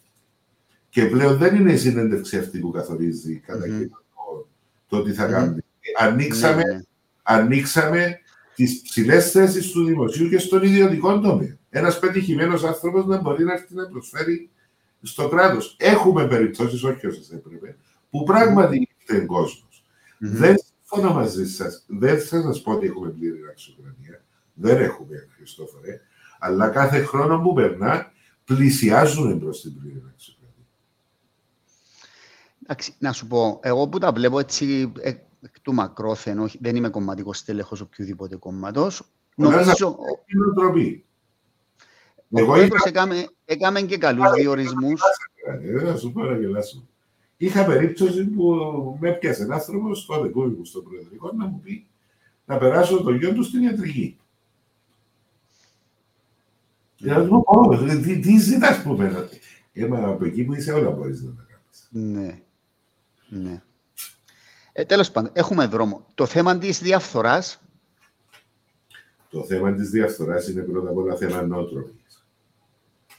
Και η νοοτροπία για να αλλάξει, δεν το ρίχνω στην νοοτροπία, επειδή βλέπω σε και έχεις δίκιο να σκεφτείς έτσι. Σήμερα, στην Κύπρο είναι πάρα πολύ δύσκολο για κάποιον. Σήμερα, μετά από όσα έχουν γίνει. Δεν έπρεπε να χρειαστεί να γίνουν όλα εκείνα που έχουν. Να είμαστε εξηγημένοι. Αλλά σήμερα είναι πολύ δύσκολο για κάποιον να περάσει από τον νου του. Αντιθέτως, έχουμε και φτάσει στο απέναντι σημείο σε κάποιες περιπτώσεις που κατηγορούνται άνθρωποι που δεν φταίνουν καν. Τις λίστες είδαμε που έγινε του 2 χρόνια Καυκάς και εμφανιστήκαν οι λίστες και τελικά ήταν άνθρακας ο θησαυρός, διότι τι κάνουμε πάντα. Είναι η περίπτωση με τα αυτοκίνητα, Χριστόφο.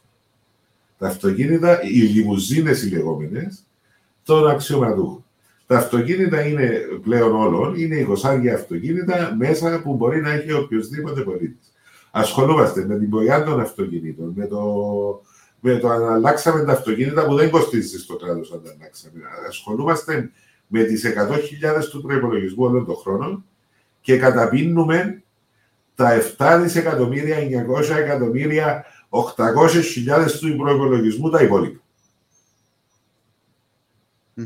Αυτό είναι που κάνουμε. Άρα, αν θέλεις να κόψεις τη διαφθορά, πρέπει να πιάσεις οριζόντια μέτρα. Συμφωνώ ότι πρέπει να ξεκινήσεις από την ηγεσία και η πολιτική φταίνει παραπάνω. Η πολιτική είναι η πρώτη που πρέπει να δίνουν το παράδειγμα. Αλλά πρέπει να ξεκινήσεις από εκεί και να πάεις. Δεν θέλω να κατηγορήσω κάποιον. Υπάρχουν υπηρεσίες στο δημόσιο που μπορούν να προσφέρουν πολλά παραπάνω από τον οποιοδήποτε πολιτικό. Πρέπει να έχεις μια διαδικασία ελέγχου παντού. Και ο καλύτερος έλεγχος, κατά τη δική μου τη γνώμη, γίνεται με δύο τρόπους. Την διαφάνεια, άμα ξέρουν όλοι τι έγινε, κανένας δεν μπορεί κάτι να κρύψει. Και δεύτερον, την λογοδοσία. Η λογοδοσία είναι τούτο που σας είπα πριν. Κύριε, έδωσα του Χριστόφορου του Χριστοφή για νομικές υπηρεσίες, ξέρω εγώ, ο Δήμος Καλλιβόλεως, που είμαι κοντά στην Καλλιβόλεως, παράδειγμα, έδωσα του 1.000 ευρώ για να με εκπροσωπήσει στην τάδε διαφορά που έχω με τον εργολάβοντα. Γιατί να μην το δημοσιεύσω. Έναν τρόπο. Γιατί να θεωρείτε ότι διώ εγώ δουλειές του Χριστόφορου του Χριστοφή και διάμου λεφτά πίσω. Διότι σήμερα τούτο που συμβαίνει. Η έλλειψη διαφάνειας που υπάρχει στην Κύπρο λειτουργεί και εις βάρος των καθαρών πολιτικών. Διότι τους ξέρω όλους, Χριστόφορε, και υπάρχουν πάρα πολλοί καθαροί πολιτικοί. Σίγουρα υπάρχουν, μα δεν μηδενίζουμε. Από την άλλη όμως, είμαστε έναν κράτος, Μιχάλη, που τα δύο μεγάλα κόμματα πήραν από 500.000 από το Βιενόπουλο, υπόθεση Focus, ο ένας για να φέρει φοιτητές, ο άλλος για αεροπλάνα, για αυτά. Δηλαδή, αυτόν είμαστε. Είναι το σύστημα, είναι ριζωμένη μια λάθος νοοτροπία μέσα στο σύστημα. Παρακολούθα όμως τι έγινε τότε. Περίπου. Το είπα σαν παράδειγμα, δεν θέλω να συζητήσω. Ας πω το παράδειγμα το συγκεκριμένο, να δεις την ακόμα. Το φάμε εκεί. Δεν ενδεχούμασταν να ψηφίσουν οι φοιτητές στο εξωτερικό, εκτός από τον συναγερμό, που ήθελαν να ψηφίσουν οι φοιτητές και οι εργαζόμενοι στο εξωτερικό. Δημιουργούσαμε μια κατάσταση που κάθε κόμμα, τα μεγάλα τα δύο, έπρεπε να ξοδέψουν 3-4-5 εκατομμύρια κάθε εκλογές, διότι ευθυνίζαν τα εισιτήρια στην πορεία. Αλλά φτάσαν και εκεί πάνω. Δεν θέλουμε να διά το κράτος λεφτά στα κόμματα. Από πού είναι να τα πιάσει. Πόθε να τα γυρέψει. Εμείς δεν θέλουμε να πληρώνουμε τη δημοκρατία, το κράτος, τη λειτουργία της δημοκρατίας. Ως πολίτες φορολογούμενοι δεν θέλουμε να την πληρώνουμε. Θέλουμε καλύτερες δυνατές υπηρεσίες από τα κόμματα. Μα ο Βιενόπουλος το 1 εκατομμύριο του έδωσε για να εξαγοράσει το σύστημα, δεν και έδωσε το για να βοηθήσει τα κόμματα. Και τα κόμματα πήραν τα λεφτά αυτά εν πλήρη γνώση της κατάστασης. Και εγώ και λόγω της δουλειάς μου ξέρουμε τι γίνεται και τι γινόταν. Μπορεί να κρυφεί. Και λόγω της δουλειάς σου θα σε επικαλεστώ. Δεν ξέρω, διότι εμείς τότε ήταν των καιρών της εκστρατείας του Κασουλίδη, εμείς είχαμε 2 ταμεία. Είχαμε το δικό μας ως επιτελείο που ασχολείται με οτιδήποτε, με όλα τα υπόλοιπα εκτός από τους φοιτητές. Και ως συναγερμοί που ασχολείται με την κάθοδο των φοιτητών, η οποία ήταν ένα τεράστιο project. Τεράστιο. Για όλους. Μάλιστα, όταν έφεραν τους Μούχτιν, το επιτελείο του Παπαδόπουλου, του Αΐμπλησου, να σου πω, έφεραν τους και δωρεάν. Εμείς δεν πληρώνανε το 1/3, νομίζω. Δεν θυμούμε. Λοιπόν, άρα μπορεί να κριθεί. Έγιναν αυτές τις φορές που έγιναν τότε. Που δεν ξέρω και ακριβώς, αλλά συμμερίζουμε αυτά που έχουν αποδειχτεί. Τι έγινε μέσα. Ποιος σε βοήθησε ποιον. Ποιος με αποφάσεις του επήρε αποφάσεις του σκανδαλωδώς που δεν έπρεπε να πάρθουν υπέρ κάποιου που του έδωσε λεφτά. Ουδέποτε κάτσαμε να συζητήσουμε αυτή τη μεριά της ιστορίας. Μένουμε στο ποιος έδωσε ποιου τι. Το επιτελείο Παπαδόπουλου τότε δεν έπαιρνε λεφτά για να φέρει όλον τον κόσμο. Όλοι έπρεπε, διότι αναγκάζαμε τη δημοκρατία να διαβρωθεί με αυτή την επιμονή να χρειάζεται ένα κόμμα να φέρνει τους ψηφοφόρους του 5-6 εκατομμύρια. Ναι. Απλά εγώ το ανέφερα ως μια έκφανση, ως έναν παράδειγμα του τρόπου που λειτουργεί το σύστημα. Αν κάποιος επήρε λεφτά και με απόφαση του βοήθησε κάποιον που δεν έπρεπε για το καλό της χώρας, αυτός πρέπει να πάει φυλακή, για να είμαστε δεξιοί. Ναι. Έχω και άλλα θέματα για τη διαφθορά, αλλά δεν έχουμε χρόνο. Να πάμε σε έναν άλλο ζήτημα. Εξάλλου, εσύ δεν είσαι και υποψήφιος. Τούτα τα ζητήματα πρέπει να μπουν στους υποψηφίους να μας πούν τι θα κάνουν. Ενώ με πιο επιτακτικό τρόπο, να θέλεις. Για το θέμα των social media θέλω να μου πεις, επειδή είσαι άτομο που παρακολουθάς τα social media, γράφεις κλπ.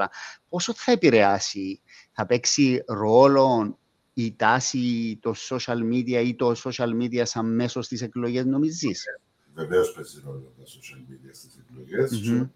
Εμείς τότε το 2007 ήταν η πρώτη φορά που χρησιμοποιηθήκαν social media στις εκλογές.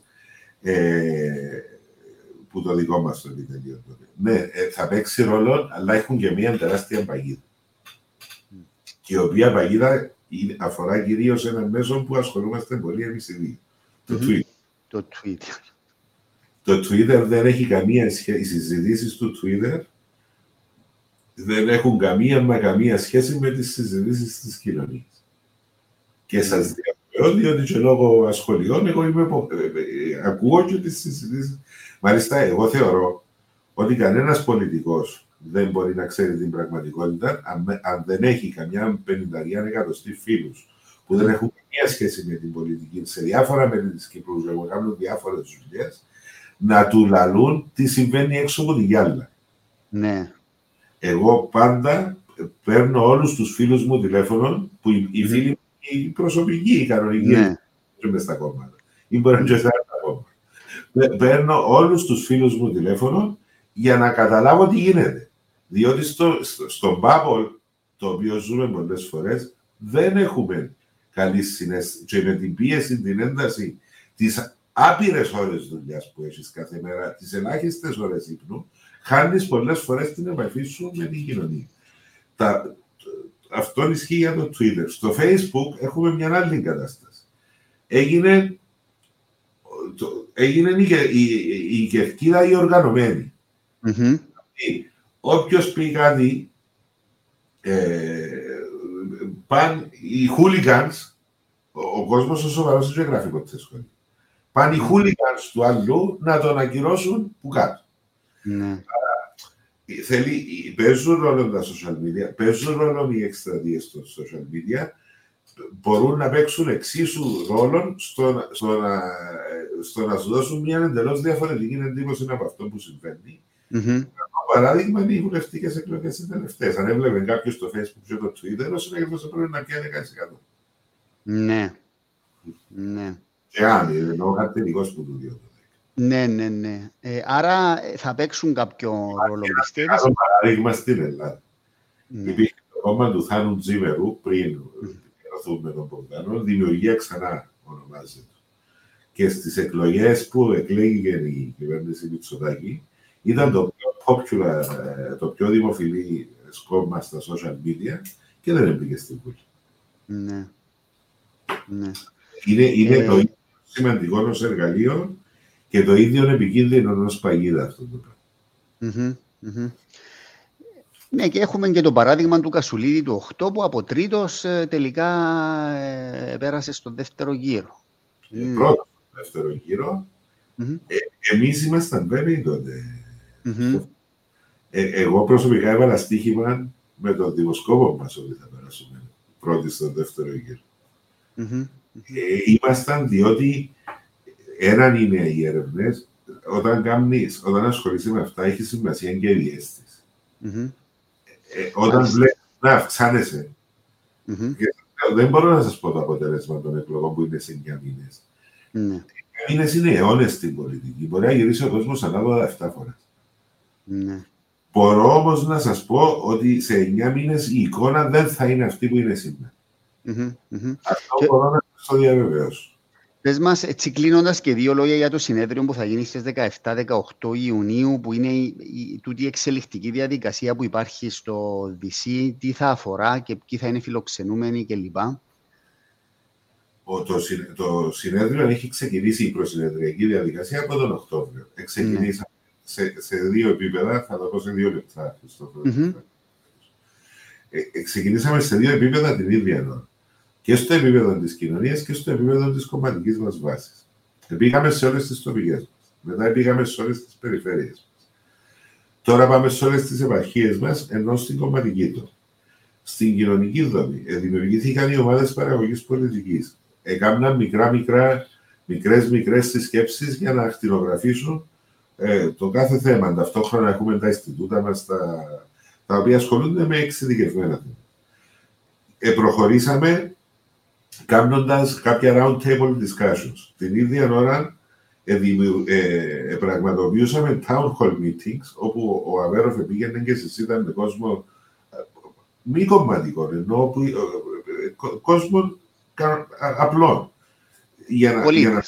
Πολίτες. Για να πιάσουμε πίσω το feedback των προβλημάτων που τους απασχολούν, των έγνοιων που έχουν, τι σκέφτονται, τι τους προβληματίζει, ποιες ελπίδες βλέπουμε. Δεν είναι όλα αρνητικά. Και μετά, στο τέλος, πήγαμε στην ευθεία, κάναμε αυτά τα προσυνέδρια για το κάθε μεγάλο θέμα. Μάλιστα. Κάναμε ήδη τα πρώτα 5, θα φτάσουμε τα 12, αν τα μετρώ σωστά τώρα. Και θα πάμε στις 17-18 Ιουνίου στο συνέδριο. Στο συνέδριο πράγματι θα έχουμε σημαντικές παρουσίες. Θα έχουμε τον πρόεδρο του Ευρωπαϊκού Λαϊκού Κόμματος, τον Έλληνα Πρωθυπουργό, και προσέξτε, δεν θα κάνουμε συνέδριο που θα μιλήσουν οι πρόεδροι και θα φύγουμε. Θα έχει ο κάθε σύνεδρος θα έχει το δικαίωμα να τοποθετηθεί. Έχει πολλά χρόνια να γίνει τέτοιο συνέδριο στην Κύπρο.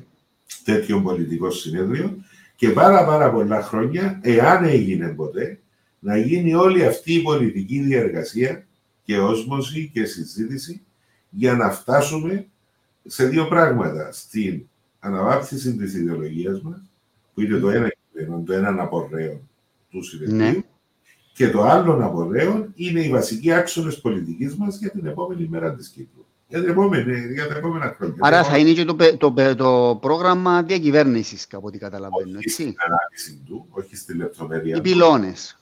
Όλοι οι πυλώνες του, ναι, πολύ σωστά. Ναι.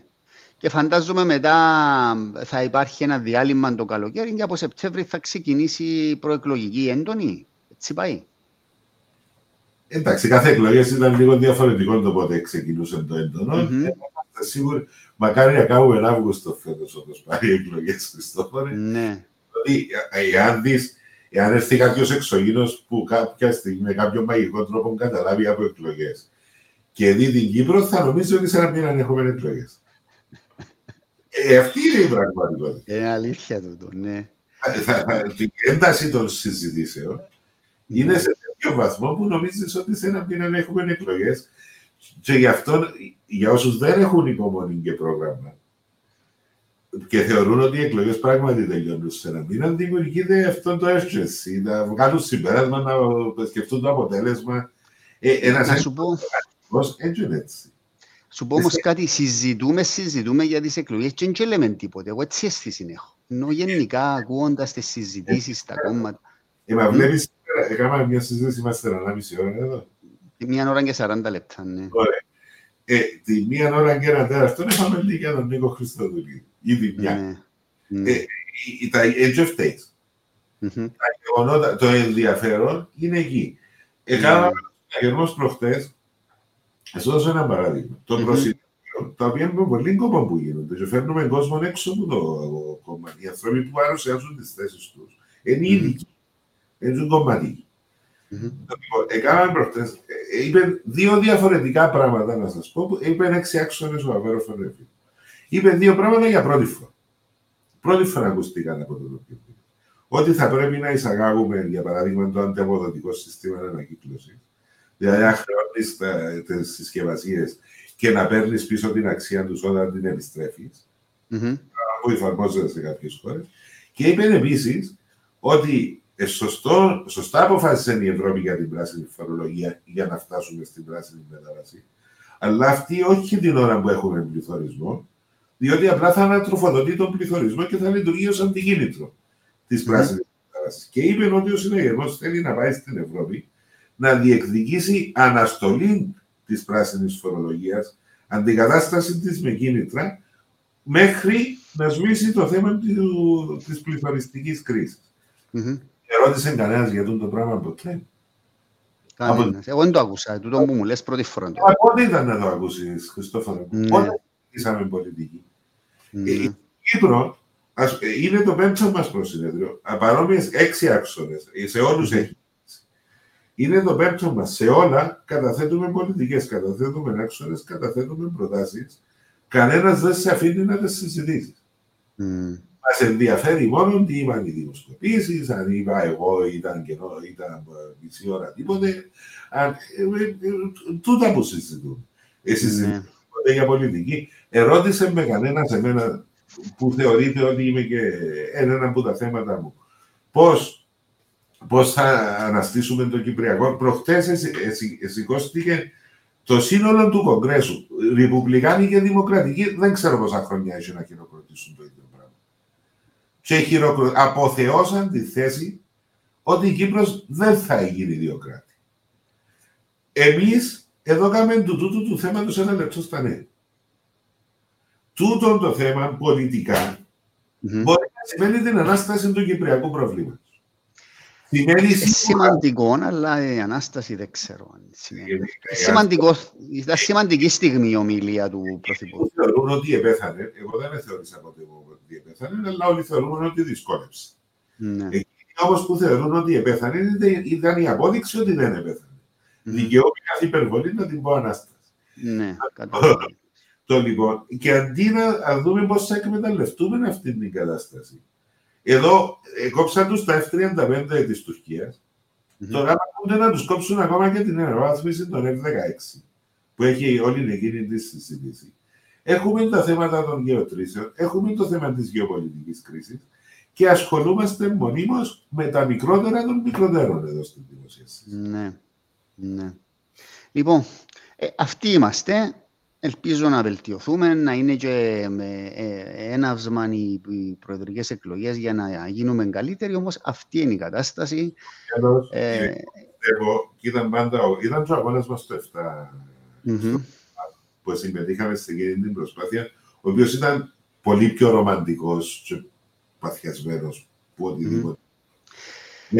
Είναι ο στόχος μας ότι στο τέλος της ημέρας η ουσία θα νικήσει την εικόνα. Αυτή Βέβαια, να σου πω κάτι, τώρα που έτσι κλείνοντας, ο πρόεδρος Αβέροφ σήμερα είπε στο Ζανέτο, στο Αλφα Νιούς, ότι για το Κυπριακό, λέει, μετά τις εκλογές του Ερτογάν και λοιπά, βλέπει να γίνεται οτιδήποτε, που είναι το 23 το πράγμα, οπότε το οριοθέτησε σε εκείνον το...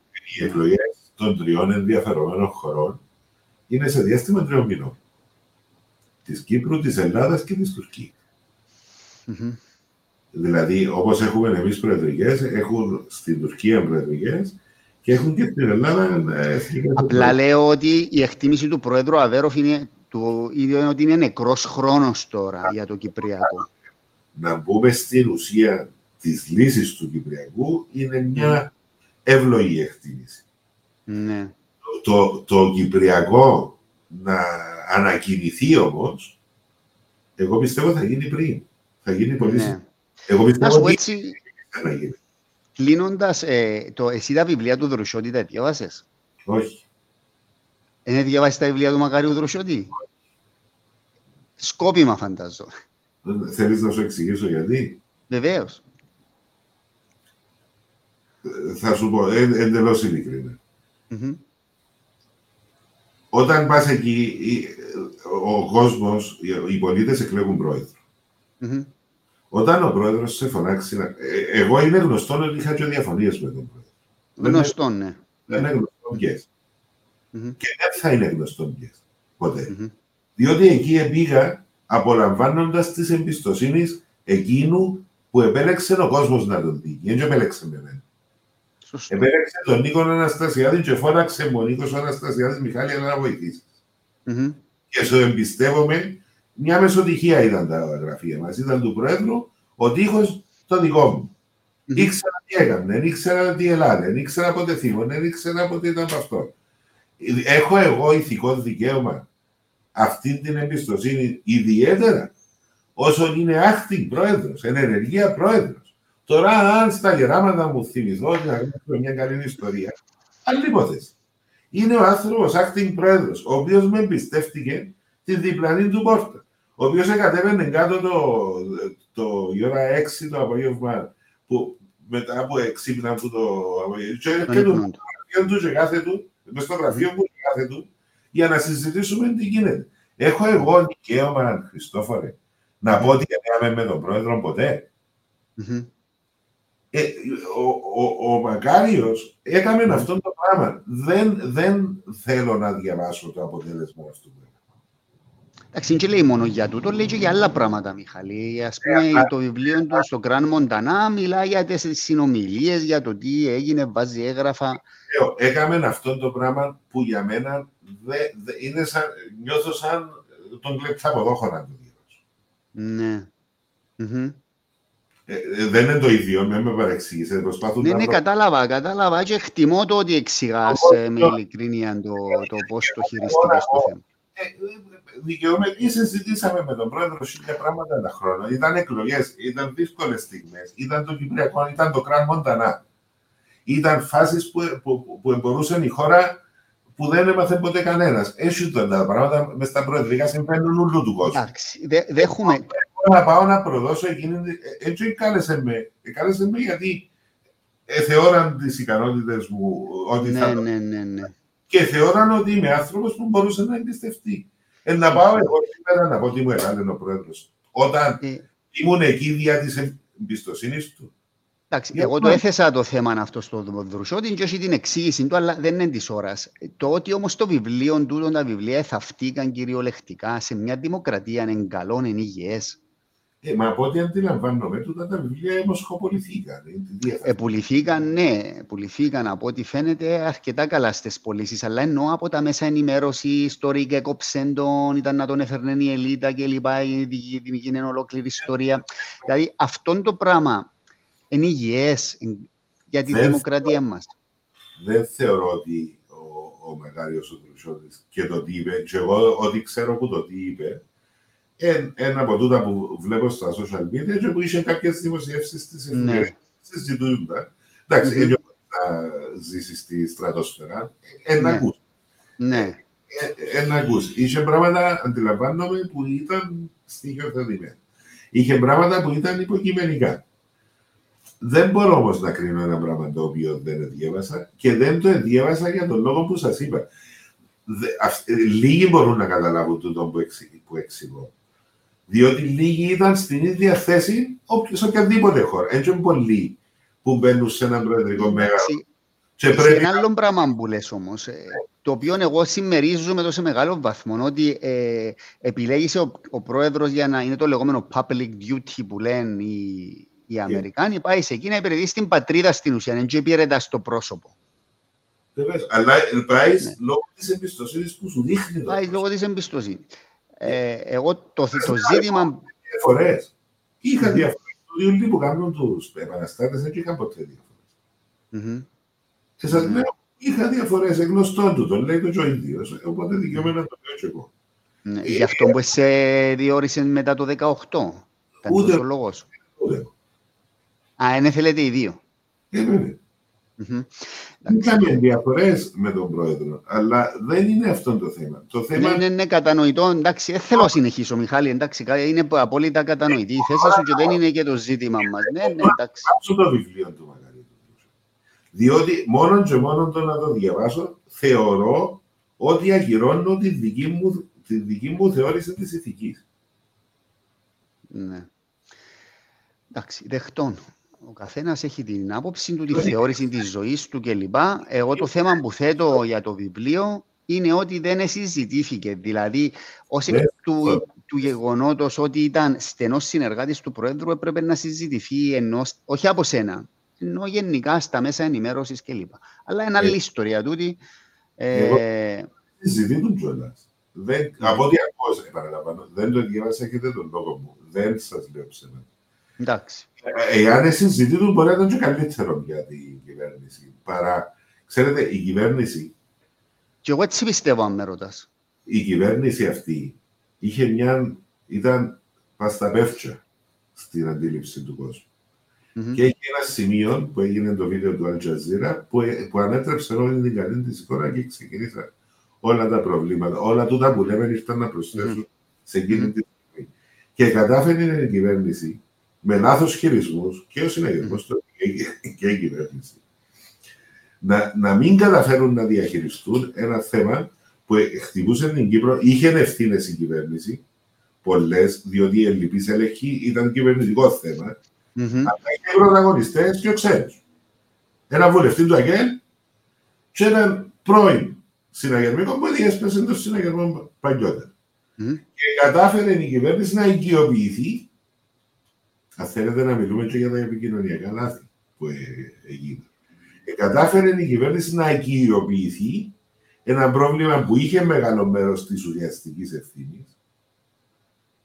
Η κυβέρνηση το είχε το μεγάλο μέρος της ουσιαστικής ευθύνης, αλλά να οικειοποιηθεί το πρόβλημα που βλέπαμε μπροστά μας εκείνη την τροπή.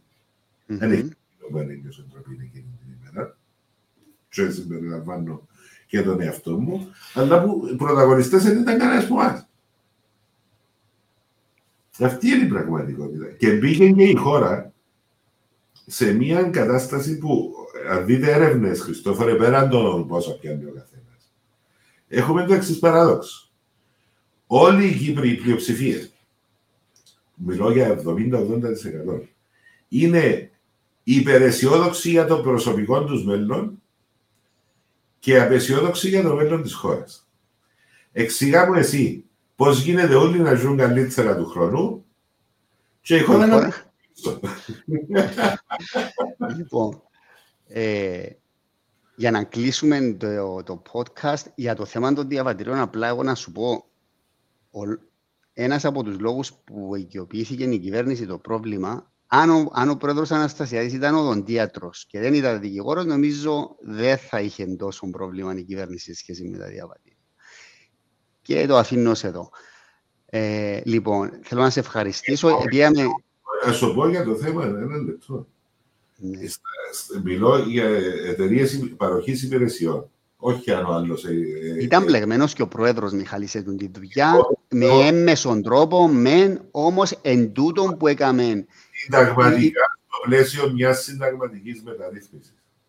Το όνομα του Προέδρου της Δημοκρατίας θα πρέπει να απαγορεύεται από το να βρίσκεται σε ταπέλα οποιοδήποτε φορέα παρέχει υπηρεσίες.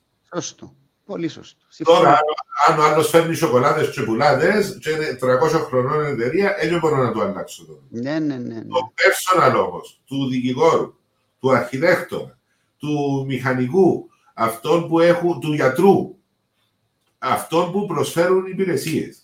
Δεν μπορεί το όνομα. Επάθαμε 2 φορές. Ήδη. Σύμφωνοι. Ήδη, ναι. Λοιπόν, και με αυτό θέλω να σε ευχαριστήσω. Πήγαμε τις 2 ώρες, είπαμε για μία. Τελικά η κουβέντα ήταν έτσι, κύλησε πάρα πολύ. Εγώ την απόλαυσα. Είσαι τα αφεντικό. Ήταν εξαιρετική. Ευχαριστώ για τον χρόνο που διέθεσες. Πραγματικά. Έχω πάρα πολλά μηνύματα, αλλά δεν θα τα πούμε όλα. Μου έστειλαν και ενεργεία πολιτική, πρέπει να σου πω, μηνύματα. Θετικά και πρώην υπουργοί. Όχι, ερωτήσεις μου έστειλα. Λοιπόν, να τους απαντήσω τους ιδίους. Φαντάζομαι όταν βρεθείτε θα τα πείτε. Αν μπορούν να μου πούνε εμένα τα ίδια που σου λένε εσένα. Δεν ξέρω. Μπορεί. Λοιπόν, ευχαριστώ τους φίλους που μας έχουν παρακολουθήσει. Στέλνουν ακόμα ερωτήσεις. Το podcast θα μπει στα social media σε audio file αύριο. Μπορείτε να δείτε το replay αμέσως μετά στο YouTube, στο Facebook και στο LinkedIn. Είχαμε πάρα πολλούς που μας έχουν παρακολουθήσει. Θερμές ευχαριστίες στον Μιχάλη Σοφοκλέους. Ελπίζω στις επόμενες βουλευτικές να εκλεγείς βουλευτής. Ναι, αν βάλεις. Αν βάλεις να εκλεγείς. Διότι... στον κόσμο, πέρα να δούμε. Δεν είναι αυτή η πρόθεση μου αυτή τη στιγμή. Μάλιστα. Λοιπόν, φίλοι, έρχονται ζέστες το Σαββατοκυριακό, γι' αυτό όσοι θα πάτε θάλασσα να προσέχετε, βάστε τα αντιλιακά σας και για τις εκλογές θα τα λέμε εδώ. Την επόμενη εβδομάδα μάλλον θα κάνουμε συζήτηση με επικοινωνιολόγο, φίλε, οπότε ακούσουμε και εκείνη την άποψη τεχνοκράτη πλέον. Ευχαριστώ πάρα πολύ. Απόλαυσα τη συζήτηση και ένας, αν μου επιτρέπεις, για την εκπομπή σου. Είναι από τα ελάχιστα μέρη στην Κύπρο που μπορείς δημόσια πλέον να συζητήσεις ελεύθερα. Αυτή τη συζήτηση είναι την κανονική. Σε μια συζήτηση των 3 λεπτών πρέπει να πεις 3 πράγματα μέσα σε μισό λεπτό, να βουρήσεις. Δεν είναι το ίδιο με αυτό που έκαναμε εδώ σήμερα και προσβλέπω και στην επόμενη. Ευχαριστώ και εγώ, να είσαι καλά. Καλό βράδυ σε όλους και θα τα πούμε την ερχόμενη εβδομάδα. Γεια χαρά.